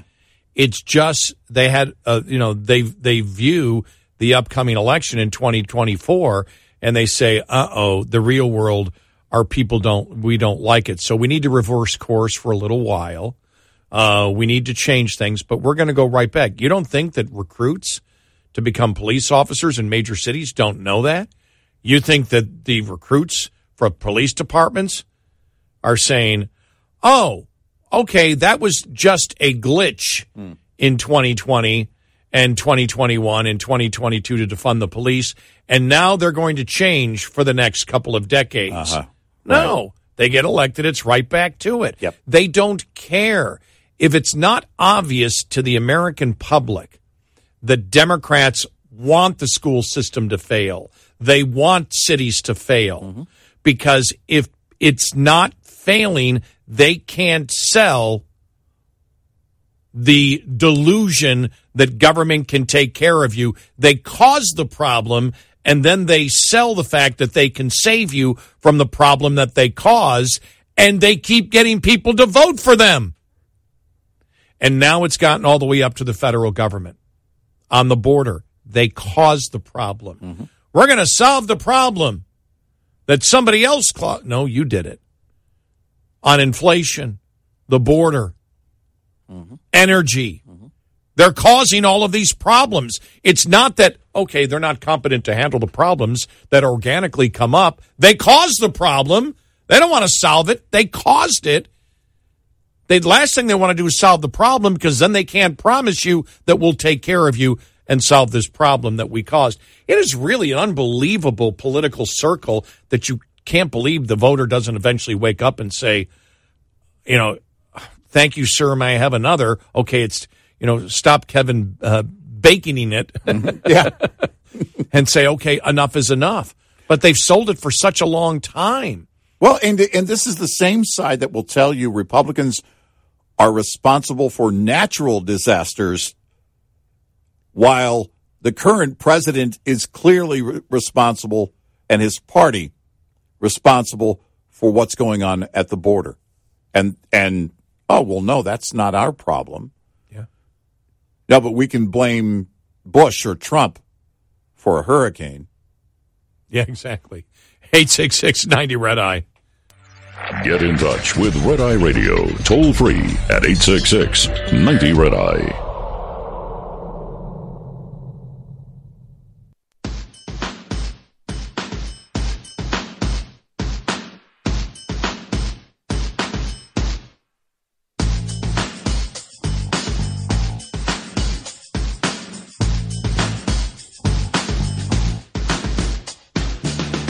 It's Red Eye Radio. He's Eric Carney, and I'm Gary McNamara, 866-90-RED-EYE. As the administration keeps pushing the fact that the economy is getting so much better and that you're getting relief, consumer confidence took a turn for the worse in February. The conference board said its index consumer sentiment fell to 102.9 in February, from a downwardly revised January reading of 106. Economists had forecast an increase to 108.5 after initial January reading of 107.1. The measure of consumers' assessment of current business and labor conditions actually improved to 152 from 151 last month, as a rising share who said jobs were plentiful offset a deteriorating view of the current business conditions. But the consumer sentiment fell because even though people said, okay, there are jobs out there that we can get, and look, we've talked about this a couple times, which is why inflation is worse than in a recession. In a recession, you may have 10% unemployment.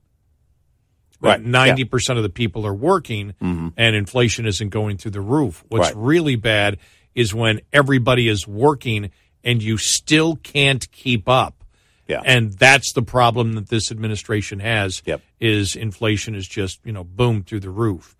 The measure of expectations for the year ahead also fell sharply, plunging from a downwardly revised 76 in January to 69.7 in February. Ratings below 80 on expectations, on the expectations barometer, often signals a recession within the next year. Expectations have been below that level for 11 of the past 12 months. So that's where we are, and that's the problem. When you have the inflation that we have today, and the White House, I know, saying again yesterday that Americans are feeling relief. No, they're not. No, they're not. And you look at what most believe the Fed is going to do or not going to do, and that means that inflation is going to be around for a while. You know, Powell actually said it. What was it, a couple of weeks ago?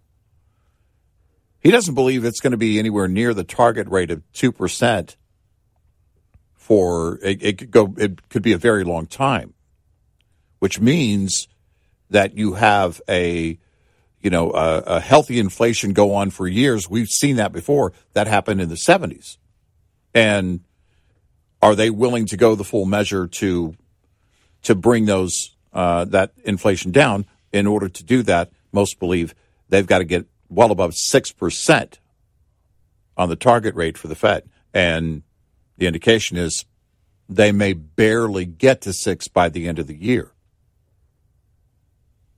And I don't know, and I don't even know if they'll get to that. Right now, it's the target rate is somewhere between 4.5, 4 3/4, and it's I think it's been closer to 4 3/4 here lately. But if they do 2 more moves that total only a 0.5 point, then you're not going to get to 6. And as you see, when it comes to the big items, housing, cars, appliances, vacations, all the expectations are down. Yeah, right. Well, and Walmart, and the other retailers, Home Depot, coming out saying that they expect that the spending will be less by their customers this year. Those are things that that you look at and you see, because of the fact of that there are no more choices that you can make. You're getting down to the point now where inflation, the prices are still going up after you've made all the sacrifices that you can make in your budget in terms of things that you must buy. Groceries, things you must pay for, electricity, rent, all these things. And I was looking at a big ticket item that had jumped like a few $100s. Which would be, in the last 2 to 3 years, it's jumped like well over 35%. This one item yesterday, and I thought, my gosh, where does it end? At some point, you just have to go without if the money isn't there. And that's the problem. And, to tame inflation, historically, it's been you raise interest rates. But it's clear now, most believe, that they're not going to do that to the point that is required. No, and so you just wonder, how long is this going to go on? And again, and I say again because we brought this up many times, understand that the inflation rate is constantly compounded. Yes. Because now this is on top of the high inflation of last year. Right. And then last year's inflation was on top of what it was the year before. Exactly. And so we're roughly right now into really March, I believe, is when we went above. I'd have to go back and look. It's either March or April that we went above 2%. Of 21? In what I say, of 20? No, you didn't say. But of 21, right. Yeah. 2 years, right. Yeah. It's been 2 years of inflation. And right. so you have, let's say you have the first year, you had 5% inflation. Well, the 9% you had the year after is based on that increase of that 6%. It's on top of that. Yeah. And if you have 6% inflation now, that's on top of the 6% and 9%. So that's on top of a raise 13% higher than it was, right. 2 years before that. Right. And that's the problem that you have with inflation. You can do all the numbers, but it's actually the dollar amount that people actually feel every day. People don't talk about percentages. Right. They talk about, this is costing me, I looked what this was 2 years ago, and I'm paying $100 more for this particular thing.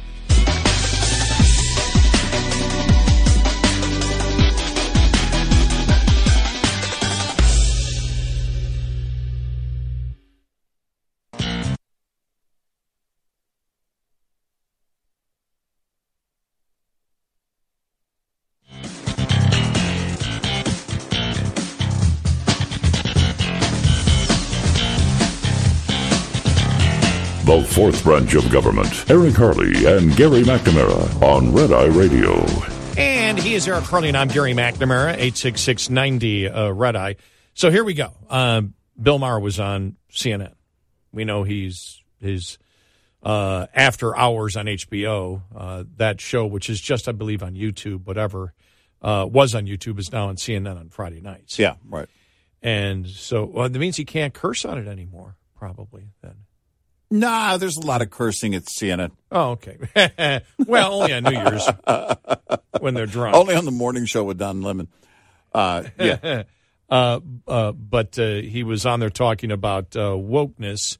And I want to play this because they keep missing. And he's trying to say he's a liberal and the wokeness is not a liberal. And you can make that case that the 60s liberal is not what today's liberal is at all. You can make that case. But it is the Democratic Party. That's the whole thing. Yeah. Bill Maher is saying, I never changed. They did. Well, that change is the Democratic Party that you object to. Right. But when they get into talking about identity politics, they miss the most important thing of the identity politics and where it began. In fact, Tapper had it completely wrong, but we'll get to it here. Here's part of this interview. So you talk about the Democrats being so hemmed in by identity politics. The counter argument would be, it's always been identity politics. It's just always been white people, so people like you and me didn't notice. And now it's just an effort at inclusion, which I'm sure theoretically you support. Yeah, I support it in fact. But, I mean, the Democrats sometimes can take it too far. Or, I would categorize liberal as different than woke. Woke, which started out as a good thing, alert to injustice, who could be against that. But it became sort of an eye roll because they love diversity except of ideas. And that's not really where we should be. I mean, they have a trail of very bad ideas, I would think, in wokeness. Like, how do you define wokeness? Because I hear people use the term all the time, and it means something different to everybody. Well, again, I think it's this collection of ideas that are not building on liberalism, but very often undoing it. I mean, 5 years ago, Abraham Lincoln was not a controversial figure among liberals. We liked him. Now they take his name off schools and tear down his statues. Really? Lincoln isn't good enough for you? 5-10 years ago, bedrock liberalism was we are striving to be a colorblind society where we don't see race. Of course, we see it, but it doesn't matter. That's not what woke is. Woke is something very different. It's identity politics. We see it all the time. It's always the most important thing. I don't think that's liberalism. I mean, I could mention so many issues like that. I remember doing that show on HBO, Comic Relief for the Homeless, and the idea then, again, among liberals, I thought was, for the sake of compassion, can we get these people off the street so they have a roof over their heads? And now it's like, how dare you try to move the homeless? This is where they live. It's like, again, you change the definitions and then you say, I'm more conservative. I believe what I've always believed. What they failed to mention, and we had mentioned this earlier, and it's just amazing. I just saw this audio, and I go, well, we can apply this again. And Jake Tapper said it. Well, identity politics always been there, but it was just whites, and I don't even know what he meant by that. He didn't explain. And Bill Maher was talking about identity politics, but what they miss about identity politics is the first targets of identity politics were blacks. Yeah.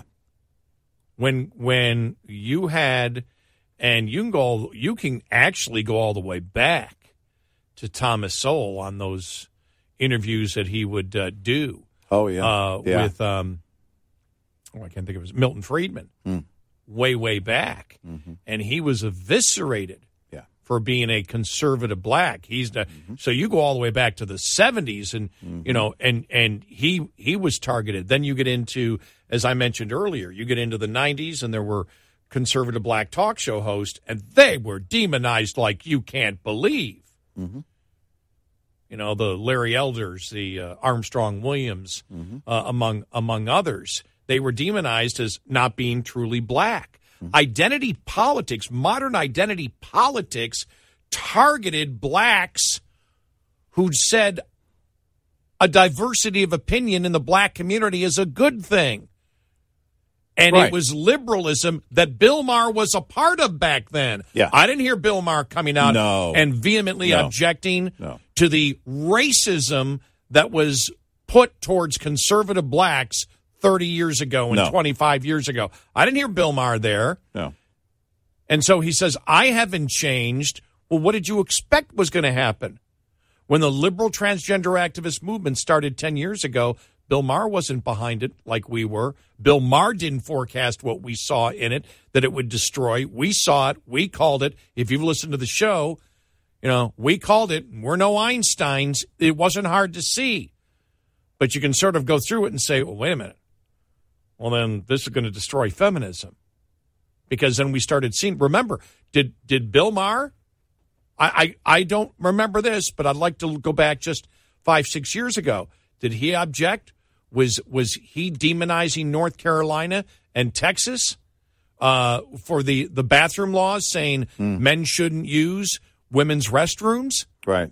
I don't remember that. Yeah, I don't If remember. he was, I apologize. I don't remember him being on that at all. I think it just, when it became politically untenable, where you just couldn't defend it anymore, where he changed. But I think the most important point was, and I think this is so critical to talk about, understand that identity politics, and we talk about, critical race theory. Well, they're targeting whites and saying all whites, that culturally it's just like their DNA is racist because the culture was so stooped in racism that whites, no matter what, generation after generation, will be racist, and therefore we need to set up society with all the rules and regulations as if whites will always be racist.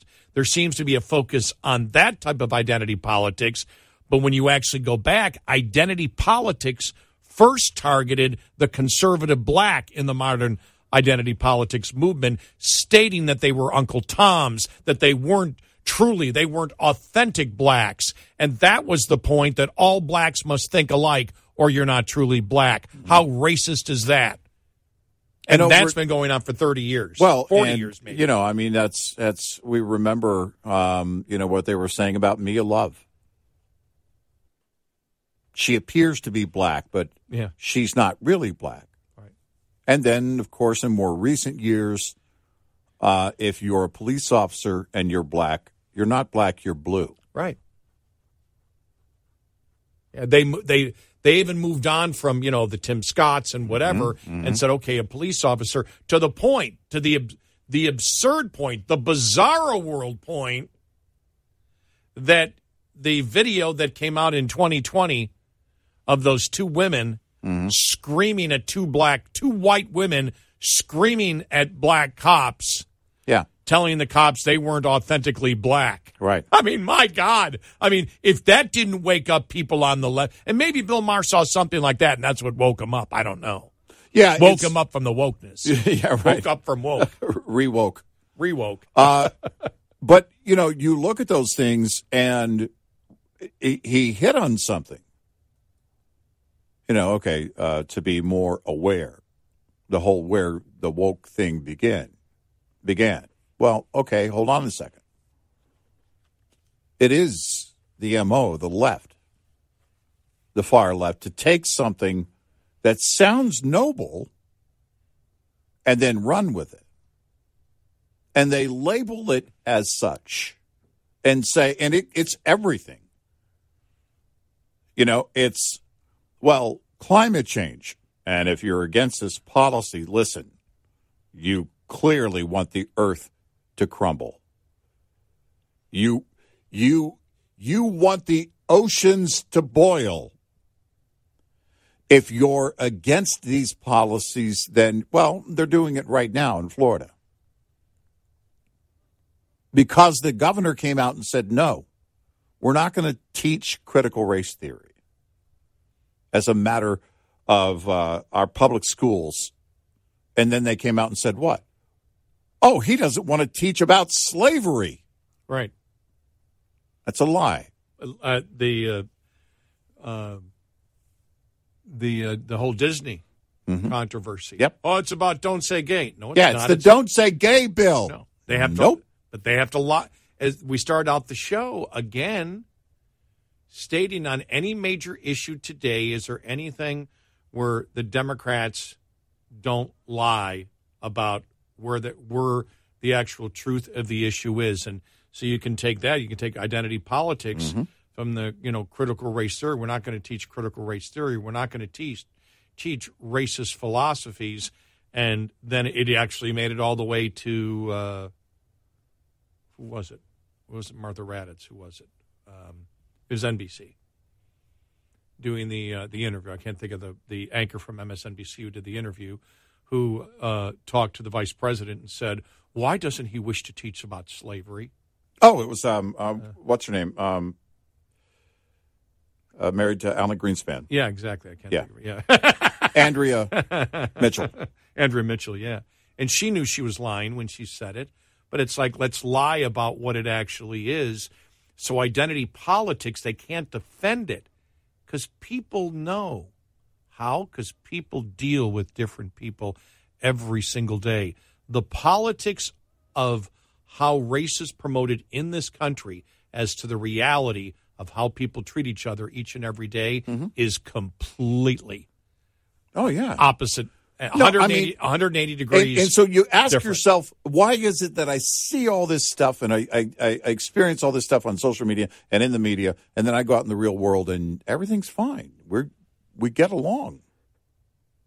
Not that there aren't, not that there isn't crime, not that there isn't, that there aren't bad people, but in your everyday interactions, normal interactions, when you go into a store, when you go about your day, when you go to work, you get along with other people. Yeah. Funny how that works. Yeah, we're not denying that evil doesn't exist. Evil exists in individuals or people that are jealous. And, envy and jealousy, to me, still are the biggest problems that we have in this country and have been since I've been a radio talk show host. That hasn't changed. I don't think that'll ever change about human nature. But when it comes to racism, we're a completely different country than we were 70 years ago. And the people not acknowledging that is because they wish to push an agenda that you'll always be a victim and there'll always be an oppressor. And that gets right back to where the Democratic Party is, which is we need to keep expanding the number of victims, which means we need to keep expanding the number of oppressors. And then the former victims become the oppressors. And then everybody is at each other's throat. And then the Democrats believe that they can say, well, we're going to save all of you through government programs.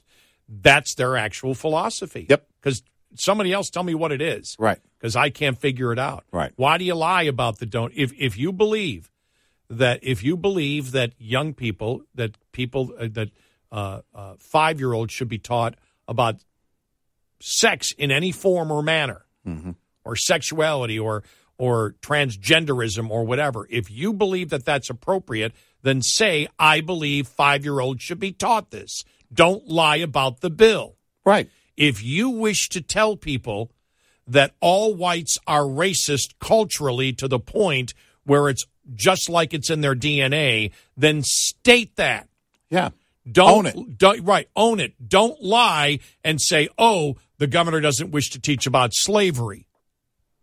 Be honest with what you believe. Don't lie about it. Right. But they know if they don't lie about it, they won't be able to convince the American public. Because the effort is this. We got to make our side sound more noble and make the other side sound more nefarious. Exactly, yeah. That's always the case. And how do you do that? You lie. 866-90-RED-EYE. Coming up, more with Gary McNamara and Eric Harley. It's Red Eye Radio.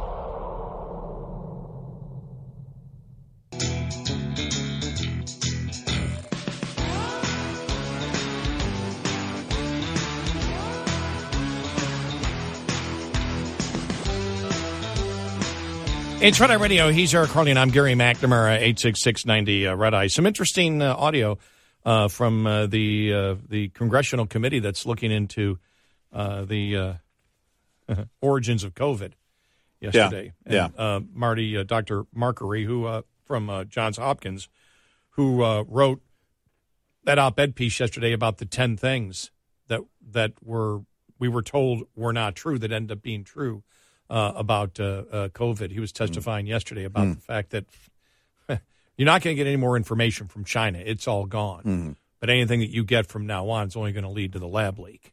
And he goes through some of the things that happened. We'll have that coming up following the top of the hour. Plus, the lies still continue. It's like the talking points are out to lie from the Democrats about the train derailment in Ohio. Yeah. We'll get to that more coming up. 866-90 Red Eye.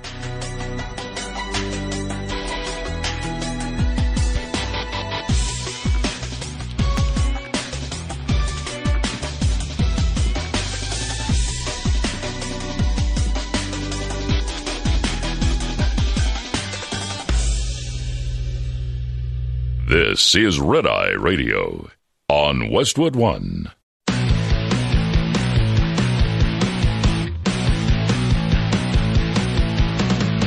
Now, it's Red Eye Radio. Gary McNamara and Eric Harley talk about everything from politics to social issues and news of the day. Whether you're up late or you're just starting your day, welcome to the show. This is Red Eye Radio. All across the USA and around the world, we are Red Eye Radio. I'm Gary McNamara. He is Eric Harley. Download our Red Eye Radio app today and listen when and where you want. If you can't listen to one of our great radio stations overnight live with us.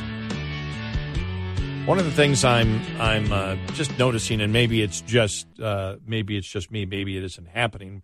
I'll probably be able to analyze it better in a month, but it seems like just more publicity is being given over the last couple of days to doctors and people that said, look, we knew that, we looked at this and said, oh, yeah, the great probability is this came from the lab, and we've been funding the lab, and that's one of the reasons that the government didn't want it to get out.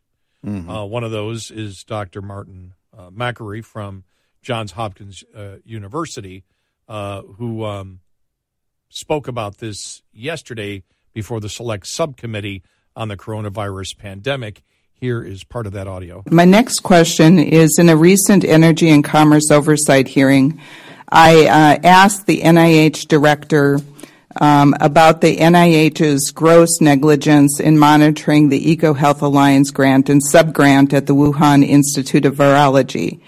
After admitting that we might not have all of the information and research reports from the WIV and EcoHealth, he insisted that he was sure that the coronavirus research that the U.S. taxpayer dollars funded at WIV was completely unrelated to SARS-CoV-2. And I was wondering if any of the three of you had any thoughts on that. Hang on here. Let me just get to it here. We had some problems with the audio. Here we go. The reason this is even an issue is that it's embarrassing we funded the lab. If we had not funded the lab, 100% of Americans would say this is obvious, this is a no-brainer. The epicenter of the world is 5 miles from one of the only high-level virology labs in China. The doctors initially were arrested and forced to sign non-disclosure gag documents. The lab reports have been destroyed. They've not been turned over. The sequences reported from the lab to the NIH database were deleted by a request from Chinese scientists that called over early on and said, delete those sequences we put in the database. And two leading virologists, maybe the two top virologists in the United States, Dr. Michael Farzan from Scripps and Dr. Robert Gary from Tulane, told Dr. Fauci on his emergency call in January of 2020 when he was scrambling soon after learning that the NIH was funding the lab, they both said that it was likely from the lab. Both scientists changed their tunes days later in the media, and then both scientists received $9 million subsequent in funding from the NIH. It's a no-brainer that it came from the lab. I mean, at this point, it's impossible to acquire any more information, and if you did, it would only be affirmative. My next... Wow. I have a feeling all those doctors will be before that Senate select subcommittee on the coronavirus pandemic. That's Dr. Makary from Johns Hopkins. Yeah.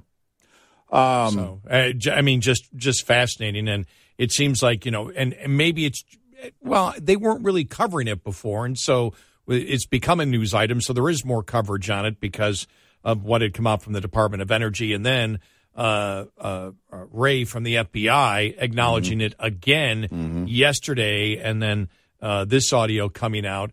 It's like, okay, now we're starting to pay attention. And now we understand that everything from the very beginning when it first came out, well, wait a minute, this theory might be legitimate.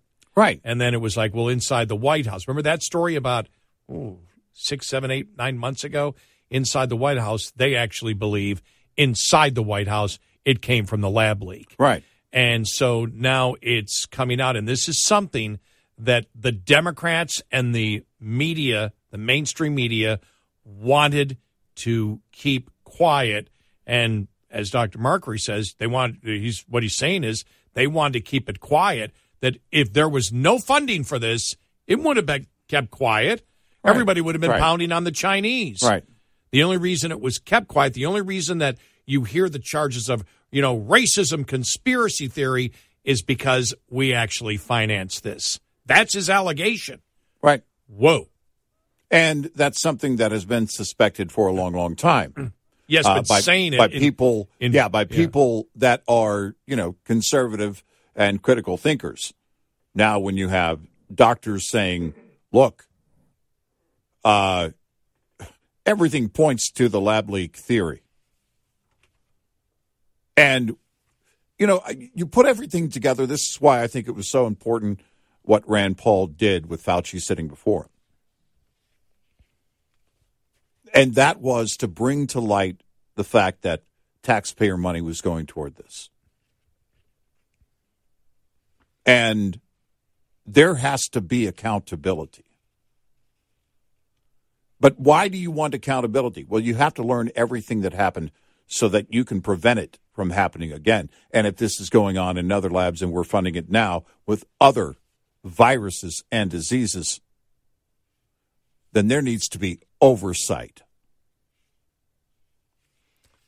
And all of this has to be, if it's not stopped altogether, we have to investigate to what extent. Think about this. Did anybody know that in the general public that the Wuhan lab existed before COVID? No. How many labs are out there? And what are they working on? I'm not paranoid. Why? What did you hear? But it stands to reason that this may be happening all across the globe in other labs with a number of things. Now, a virologist will tell you, well, we're constantly pushing the limits and looking at viruses and the way that they behave. We work around them every day. And that has to be, we have to temper what we learn with what may be going on and compare it and look for what may be going on that shouldn't be going on.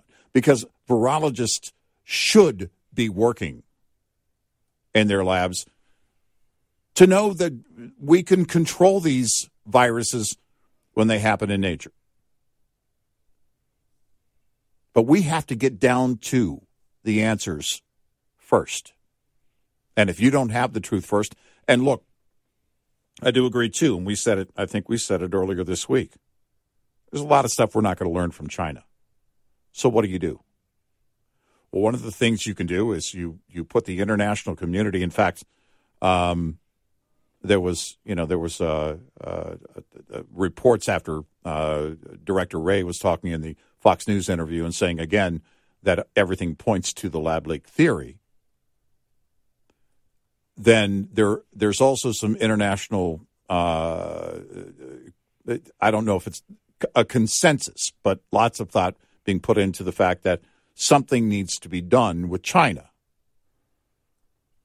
Well, okay, maybe you can't get all the answers from China, but you can prevent it from happening again. At the very least, you can not fund it. One of the things is, what are they looking at? And there was a really interesting article in Spiked magazine, and it was written by Matt Ridley, who is co-author of Viral, The Search for the Origin of COVID-19. And I'm not going to go through all the technical terms because it would just get confusing. But what he said is it's fitting that this news broke 2 days before the 70th anniversary of the discovery of the double helix structure of DNA, which effectively marked the moment that humanity began to crack nature's code and read its messages. More new evidence supporting the lab leak, because you're wondering, where are they getting this from? I mean, why do they believe this specifically? Is it because the Department of Energy was able to get inside the lab and talk to people? And what he is saying is the evidence is actually studying the DNA of the viruses. More new evidence supporting the lab leak theory has been trickling out in the past few months, much of it from inside the codes of the virus genomes. Without the ability to decode virus messages, we would still be much more in the dark about what happened in Wuhan in late 2019. In every living creature, DNA messages spelling out the recipe for making and running an organism are written in a simple four-letter cipher. And he goes through, I'm not going to go through all this because it gets complicated here. But coronavirus messages are written in almost the identical language of RNA, but virologists use the DNA equivalent letters to avoid confusion. And here's a short burst of that text that is right at the heart of the evidence for a possible lab leak. And then he goes through what the code is. All right. And right. Most of us, I don't understand it. So I'm not going to go through all of it. He goes, but the code is the recipe for 4 amino acids in a particular region of the spike protein of the virus. It turns out that this message is unique to SARS-CoV-2. That is to say, if you look at every other coronavirus ever discovered, and there are hundreds of them, they all lack this little message in this place. You can line them up and show how the text matches almost perfectly up to that point and after that point, but the 12-letter text has been inserted into just the SARS-CoV-2 genome and into none of the others. It's not just any message. It transforms the virus's ability to infect human cells and is the reason we had a pandemic and not a minor outbreak in 2020. So it goes through and says it's the code on it that they look at everybody else and they look at this code and they say nothing else has it except this. And that's what leads them to the lab. Right. The lab leak theory. Right. So it's got nothing to do with, we have evidence that this doctor said this or did this. They're simply examining the virus and saying, okay, from what we can see, it could only be from the lab. It can only be from the lab, yeah. Wow. So they go, and they said these sites are found in other coronaviruses, but never in SARS coronaviruses for reasons we fully don't understand. It is a disadvantage to this SARS coronavirus to have such a feature when it's in a natural habitat. And that is the gut of a horseshoe bat. So they've never found this in a bat. And that's why they believe. That's why it's leading them to the lab leak theory. Just so people understand that's how they're getting to it. Now, that should be explained in public to the American people. Yes. There's no reason to keep that classified. Right. It's not, because we hear this, it's all classified information. This isn't classified information. This is medical stuff. Yep. And it's data. Right. It's data. If you believe it, this should not be classified. Right. You know, the fact that Chinese balloons might have invaded American airspace, that should be classified so you don't let them know that you didn't know that they were in there. Right. This should not be classified. Joe Biden, everybody. So when scientists first saw the SARS virus, COVID-2 virus, at the end of January 2020, with what they call the furin cleavage site. Alarm bells rang, and a handful of virologists arranged the secret video call on February 1st to discuss it. Even more alarming was the fact that the paper from the Wuhan Institute of Virology describing the virus genome did not even mention this feature. That, says my co-author, Alina Chan, is like describing a unicorn without mentioning the horn. But some of the same scientists who attended that call then drafted a paper in which they dismissed the furin cleavage site as not relevant. They said that in a natural horseshoe bat coronavirus would soon be found with that cleavage site in it. Well, they were wrong. 3 years later, they have found a lot more coronaviruses that have come to light in bats. None have that particular indicator in it, not one. And then they go through all the other questions you would ask on that and defeat each one, and they say that's why. It's the biology of the actual DNA of of coronavirus, of COVID-19. Mm-hmm. Science, huh? Science, yeah. Yeah. Well, So, I guess the facts don't care about your feelings. well, if that's what they believe it is, the Department of Energy, the representative labs, should hold a press conference and tell them why they believe it. Right. No, that's it. Because you don't have to get into the minutia of trying to define every little step along the way. You just very clearly line out how this could only come from the lab, and here's why. Right. Well, this is here's what you don't see in nature ever. Right. That we have never seen in nature. We might, but we haven't seen it yet, which we tends to make us believe. We've never detected it. Yes. It's never been done. Right. And that's the earmark of lab work. Right. Now, I would welcome, another scientist saying, well, no, it could be here. Or it could be there, or it could be something else. Oh, we have the debate. I'm fine with it. Yep.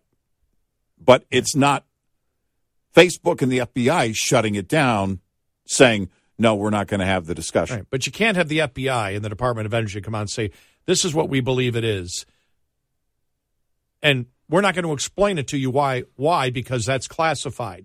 Because it makes you think at that point, okay, they've got spies inside of the lab, and that's how they know it. Well, if that's not the case, if they strictly know it by science, right? Well, then they should tell the American public. Right. What's top secret about that? Where's national security at risk? 866-98 Red Eye. Hi, I'm Jen Loomis, a transport safety expert at J.J. Keller, and I'm here to share a tip on compliance, safety, accountability. Compliance, Safety, Accountability, or CSA, is the FMCSA Safety, Compliance, and Enforcement Program. Its goal is to hold motor carriers and drivers accountable for highway safety and to reduce crashes, injuries, and fatalities on our roads. CSA does this by assessing the safety performance of motor carriers and drivers based on data collected during roadside inspections, crash reports, and FMCSA investigations. Based on the data that is compiled, motor carriers are assigned a score. The carrier is then grouped with other carriers who have had a similar number of safety events. Carrier scores within the group are then ranked to determine intervention priority. Low scores are better, so carriers with the highest scores are those that are most likely to be targeted for intervention by the FMCSA. Interventions range in severity and may include warning letters, roadside, off-site, or on-site inspections, civil penalties, or operation out-of-service orders. This tip was brought to you by J.J. Keller and Associates. Visit us at jjkeller.com. Coming up, more with Gary McNamara and Eric Harley. It's Red Eye Radio.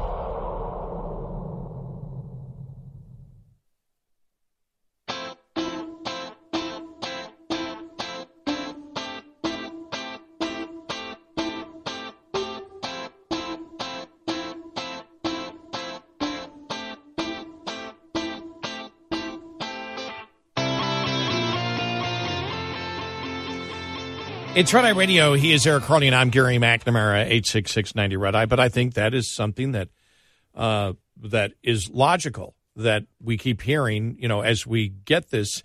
There doesn't need to be this whole secret if it's simply biological.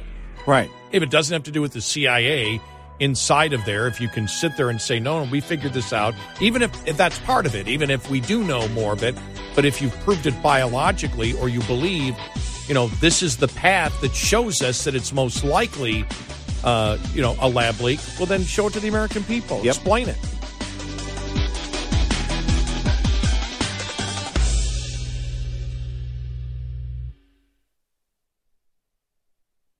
Spring is in the air, and that can only mean one thing: spring grilling.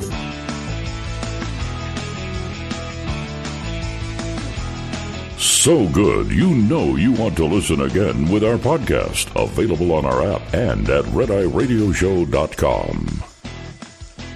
And he's Eric Carly, and I'm Gary McNamara, 866-90 Red Eye. Well, even Canada has its limits on the liberal transgender activist movement. Really? Yes. Oh. A Canadian school board adopted a professionalism policy after a transgender woman teacher was spotted with giant prosthetic breasts. Mm. You've seen the picture, right? Yeah. Giant. If you haven't seen the picture, how do I describe? Giant's a good word. Giant. Yes, giant. Unreasonably large. Do you have to maybe be a little bit older? Do you remember Morgana the Kissing Bandit, who used to jump on the field during Major League Baseball games? Mm-hmm. Much larger than hers.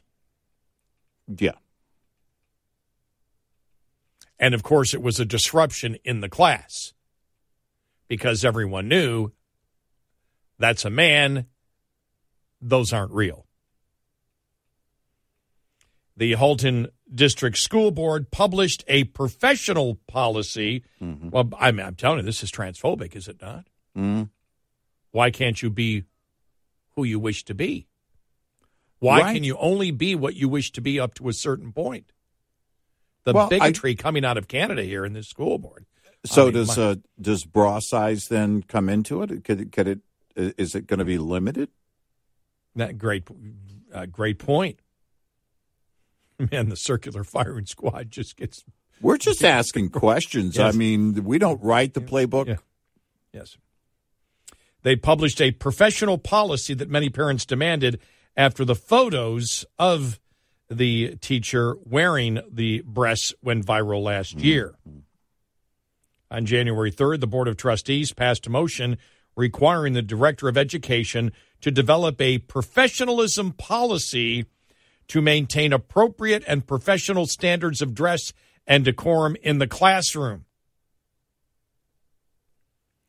The policy says the purpose of this policy is to consolidate and affirm existing expectations regarding staff professionalism, including dress and decorum, at all board and school settings and at school-based activities. Focusing on the importance of demonstrating through personal presentation, respect for public education, and each student's right to learn in a safe, inclusive, and accepting environment.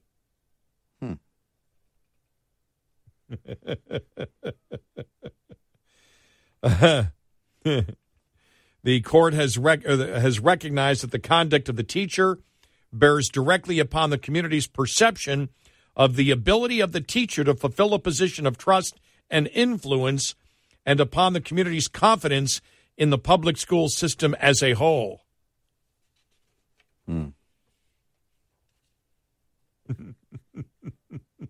However, there are no details about what the dress code actually applies to. Well, they just couldn't they should do it. Straighten that out. They're going to have to issue a dress code, right? I mean, they're going to have to get specific on that dress code. Yes, exactly. Which means you've got to draw a line because, to be clear, in case you haven't picked up on it, it's a choice. Mm-hmm. These aren't natural because he wasn't born with them. Right. And he didn't have the genetic inclination for those to develop naturally at any point. That was a choice. Yes. So how dare you decide for this person how he's going to live his life, right? Exactly right. If you wish to have 2 Chinese balloons under your upper attire, and thank you, Richard, Richard wrote to me and said I was having problems describing it, and that's how he said, well, that would be an accurate description. Yes. But although I will say, Richard, the Chinese balloons aren't that large. Yes. Not as large as what is going on here. Yes. And there's pictures of him walking around, with them, and obviously when you see it, it's going to be a distraction. Yes. But how do you? It was meant to be a distraction. It was meant to be a distraction. Clearly yes, meant to be a distraction. Yes. When I first saw the pictures, I went, "Okay, that's fake. That's a Babylon Bee doing something on this." It's like, oh, right, yeah. No, it's not fake. Well, they're fake, but yeah. The picture's not fake. The biggest part of the picture is fake. Yes. But no, that's intended. Right. Now, in the liberal circular firing squad, the school board can't win on this, can they? No, not in Canada. How dare you tell anybody how they're going to live their life? Wait a minute. I think that school board, this is Canada, should be sent to jail. Yes, that's right. You're discriminatory. You're transphobic. Listen, you're talking about someone's livelihood here. Yes. This is how they make a living. Mm-hmm. And this is how they choose to live their life. Yes, exactly. Tons of transphobia here on this Canadian school board. Right. You're using the word professionalism to justify your transphobia. That's right. How dare you? Well, we could be pretty good on the left. Yeah. And again, remember, these aren't our rules. We're just trying to figure out what their rules are. Yeah. Yes. No, it's their rule book. Yeah. We just read it for entertainment. You got nothing better to do. That's all we're doing. Hey, my golf lesson's over. I got to read the liberal rule book. Well, I mean, so I don't know where this goes because what do you do now if he walks in again? Mm-hmm. Oh, and what he claims is they are real. Well, in that they do exist, yes. No, he says he is not wearing prosthetic breasts. That they are real. Right. Mm-hmm. Well, you're not going to require an inspection. I'm guessing. My condition is classified. I'm not making this up. I swear to you. I'm not. All right. I'm not going to laugh. Yeah. In this next sentence, and I hope I pronounce it right. My condition is classified as gigantomastia. Okay. So in the gigant, we were actually quite accurate in our description to start out. Yeah. Yes. Is he claiming then because of hormone treatment or therapy or doesn't say that this happened?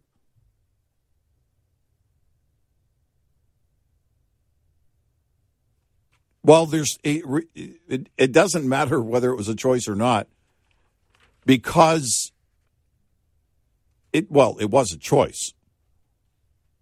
because he chose the transition.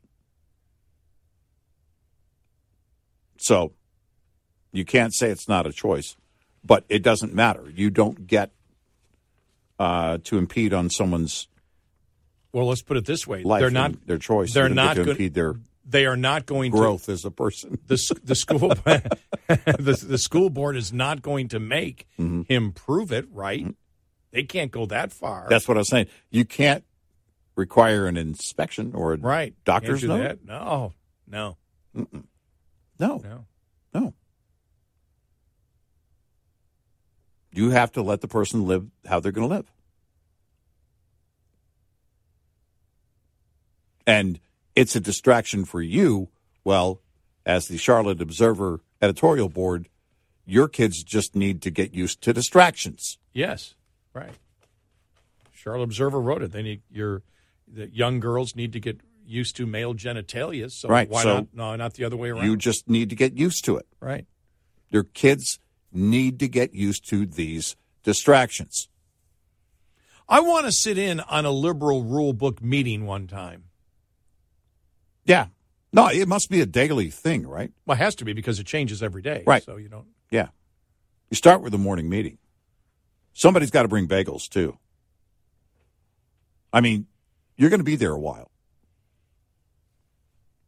Because now you're going to have to change the rule book. I'm thinking when you say bagels, I'm trying to figure out how that would be offensive in some way. Because that's how the mind of a liberal works. Mm-hmm. That's offensive.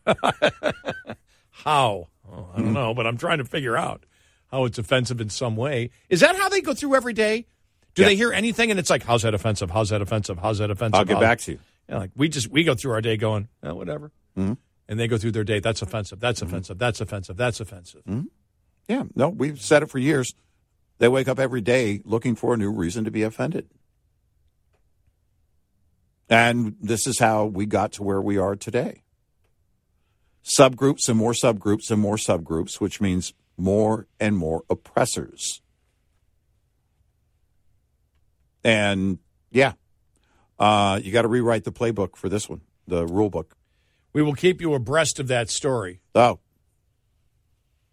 good. For further developments. Yeah. No pun intended. We're going to stay out in front of it. Yeah, We're going to. No pun intended. I guarantee the school board has to back off now. Well, I don't know. It's an unusually large story. They'll back up. There's no way they can't go further on it. It's like, yeah, sorry, they're real. They're part of me. Mm-hmm. So you can't do anything about it. Right. And you can't check. Right. You can't force me to change it. Can they make you take a physical anymore? Probably not. And a physical wouldn't mean anything anyway. I mean, you can't make them prove specifically about one thing because then the court case would be interesting. Well, how many things could be a distraction? There could be a number of things that could be a distraction. Yeah. My good looks. You know? Many complaints about that. No, that's not one of them. But there are plenty of things that could be a distraction. There could be teachers that, because I think of the natural physical characteristics of all the teachers, right? As kids, you giggled about everything, right? Miss Boutte, 6th grade, big distraction. Yeah. The fact that she's the only teacher's name I can remember. Oh, Miss Belton from 2nd grade in San Antonio. School. She had the long, straight, blonde, hippie hair. Mm-hmm. And I was fascinated with the length of her hair. That was really, honestly, the only thing that but it was very long hair. Like Crystal Gale kind of long. I do remember Sister Lorian. Because she she didn't like me at all. Then she got my younger sister. Right. And she told my younger sister one time, "Child of God, shut up." We still talk about it today. Yeah. Yeah. Yeah. No, I mean, so this person can say, well, everybody has their own physical characteristics that anybody can claim are distracting. Yeah. This is who I am. How dare you? 866-90-RED-EYE. Lines open for your calls. 866-90-RED-EYE on Red Eye Radio. If you like listening to Red Eye On Demand, we have more of Eric Harley and guests for you. Download RER's Extra Mile podcast. More topics and issues discussed. If you drive a big rig, you know that more time on the road means more money in your pocket. Shell Rotella, with advanced synthetic technology, is designed to... The Saudi Bag Tour debuted on CW. Oh. 286,000 viewers on Saturday. 291,000 viewers on Sunday. And that was the first time it was publicly available. That's nothing, by the way. I mean, the regular golf tournament, I think, for Saturday was at like 1.5 million, and Sunday was at 2.4. And it's not a major event at all for that. So there probably were people had curiosity, so I turned it on just to see what the broadcast would be like. They have horrible sound problems. They couldn't get sound. They couldn't get the sound right. Yeah. It was bad. And I have one of the best surround sound systems out there. And well, you know what? You make a good point because, A, you're a golfer, but, you think about those tournaments, the networks and Golf Channel, they know aesthetically it has to be good. The sound has to be good. It's got to be well-directed. The birds chirping in the background have to be crystal clear. Exactly. Even if they're fake.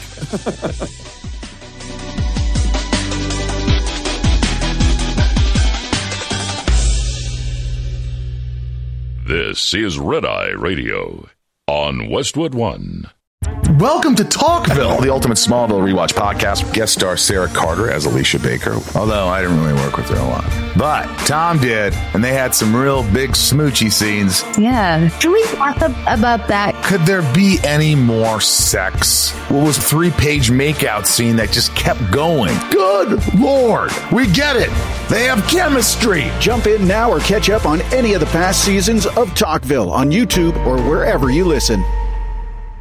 The Bigger Pockets portfolio of podcasts are worthy of your investment. We're having a real conversation as real estate investors. New episodes available every day. It's important to buy where it makes money and not necessarily where you want to travel to. Bigger Pockets, On the Market, Rookie Real Estate, or Money Podcast. The purpose of flipping is to create more cash so then you can reinvest into other types of properties. The Bigger Pockets Podcast on YouTube or wherever you listen.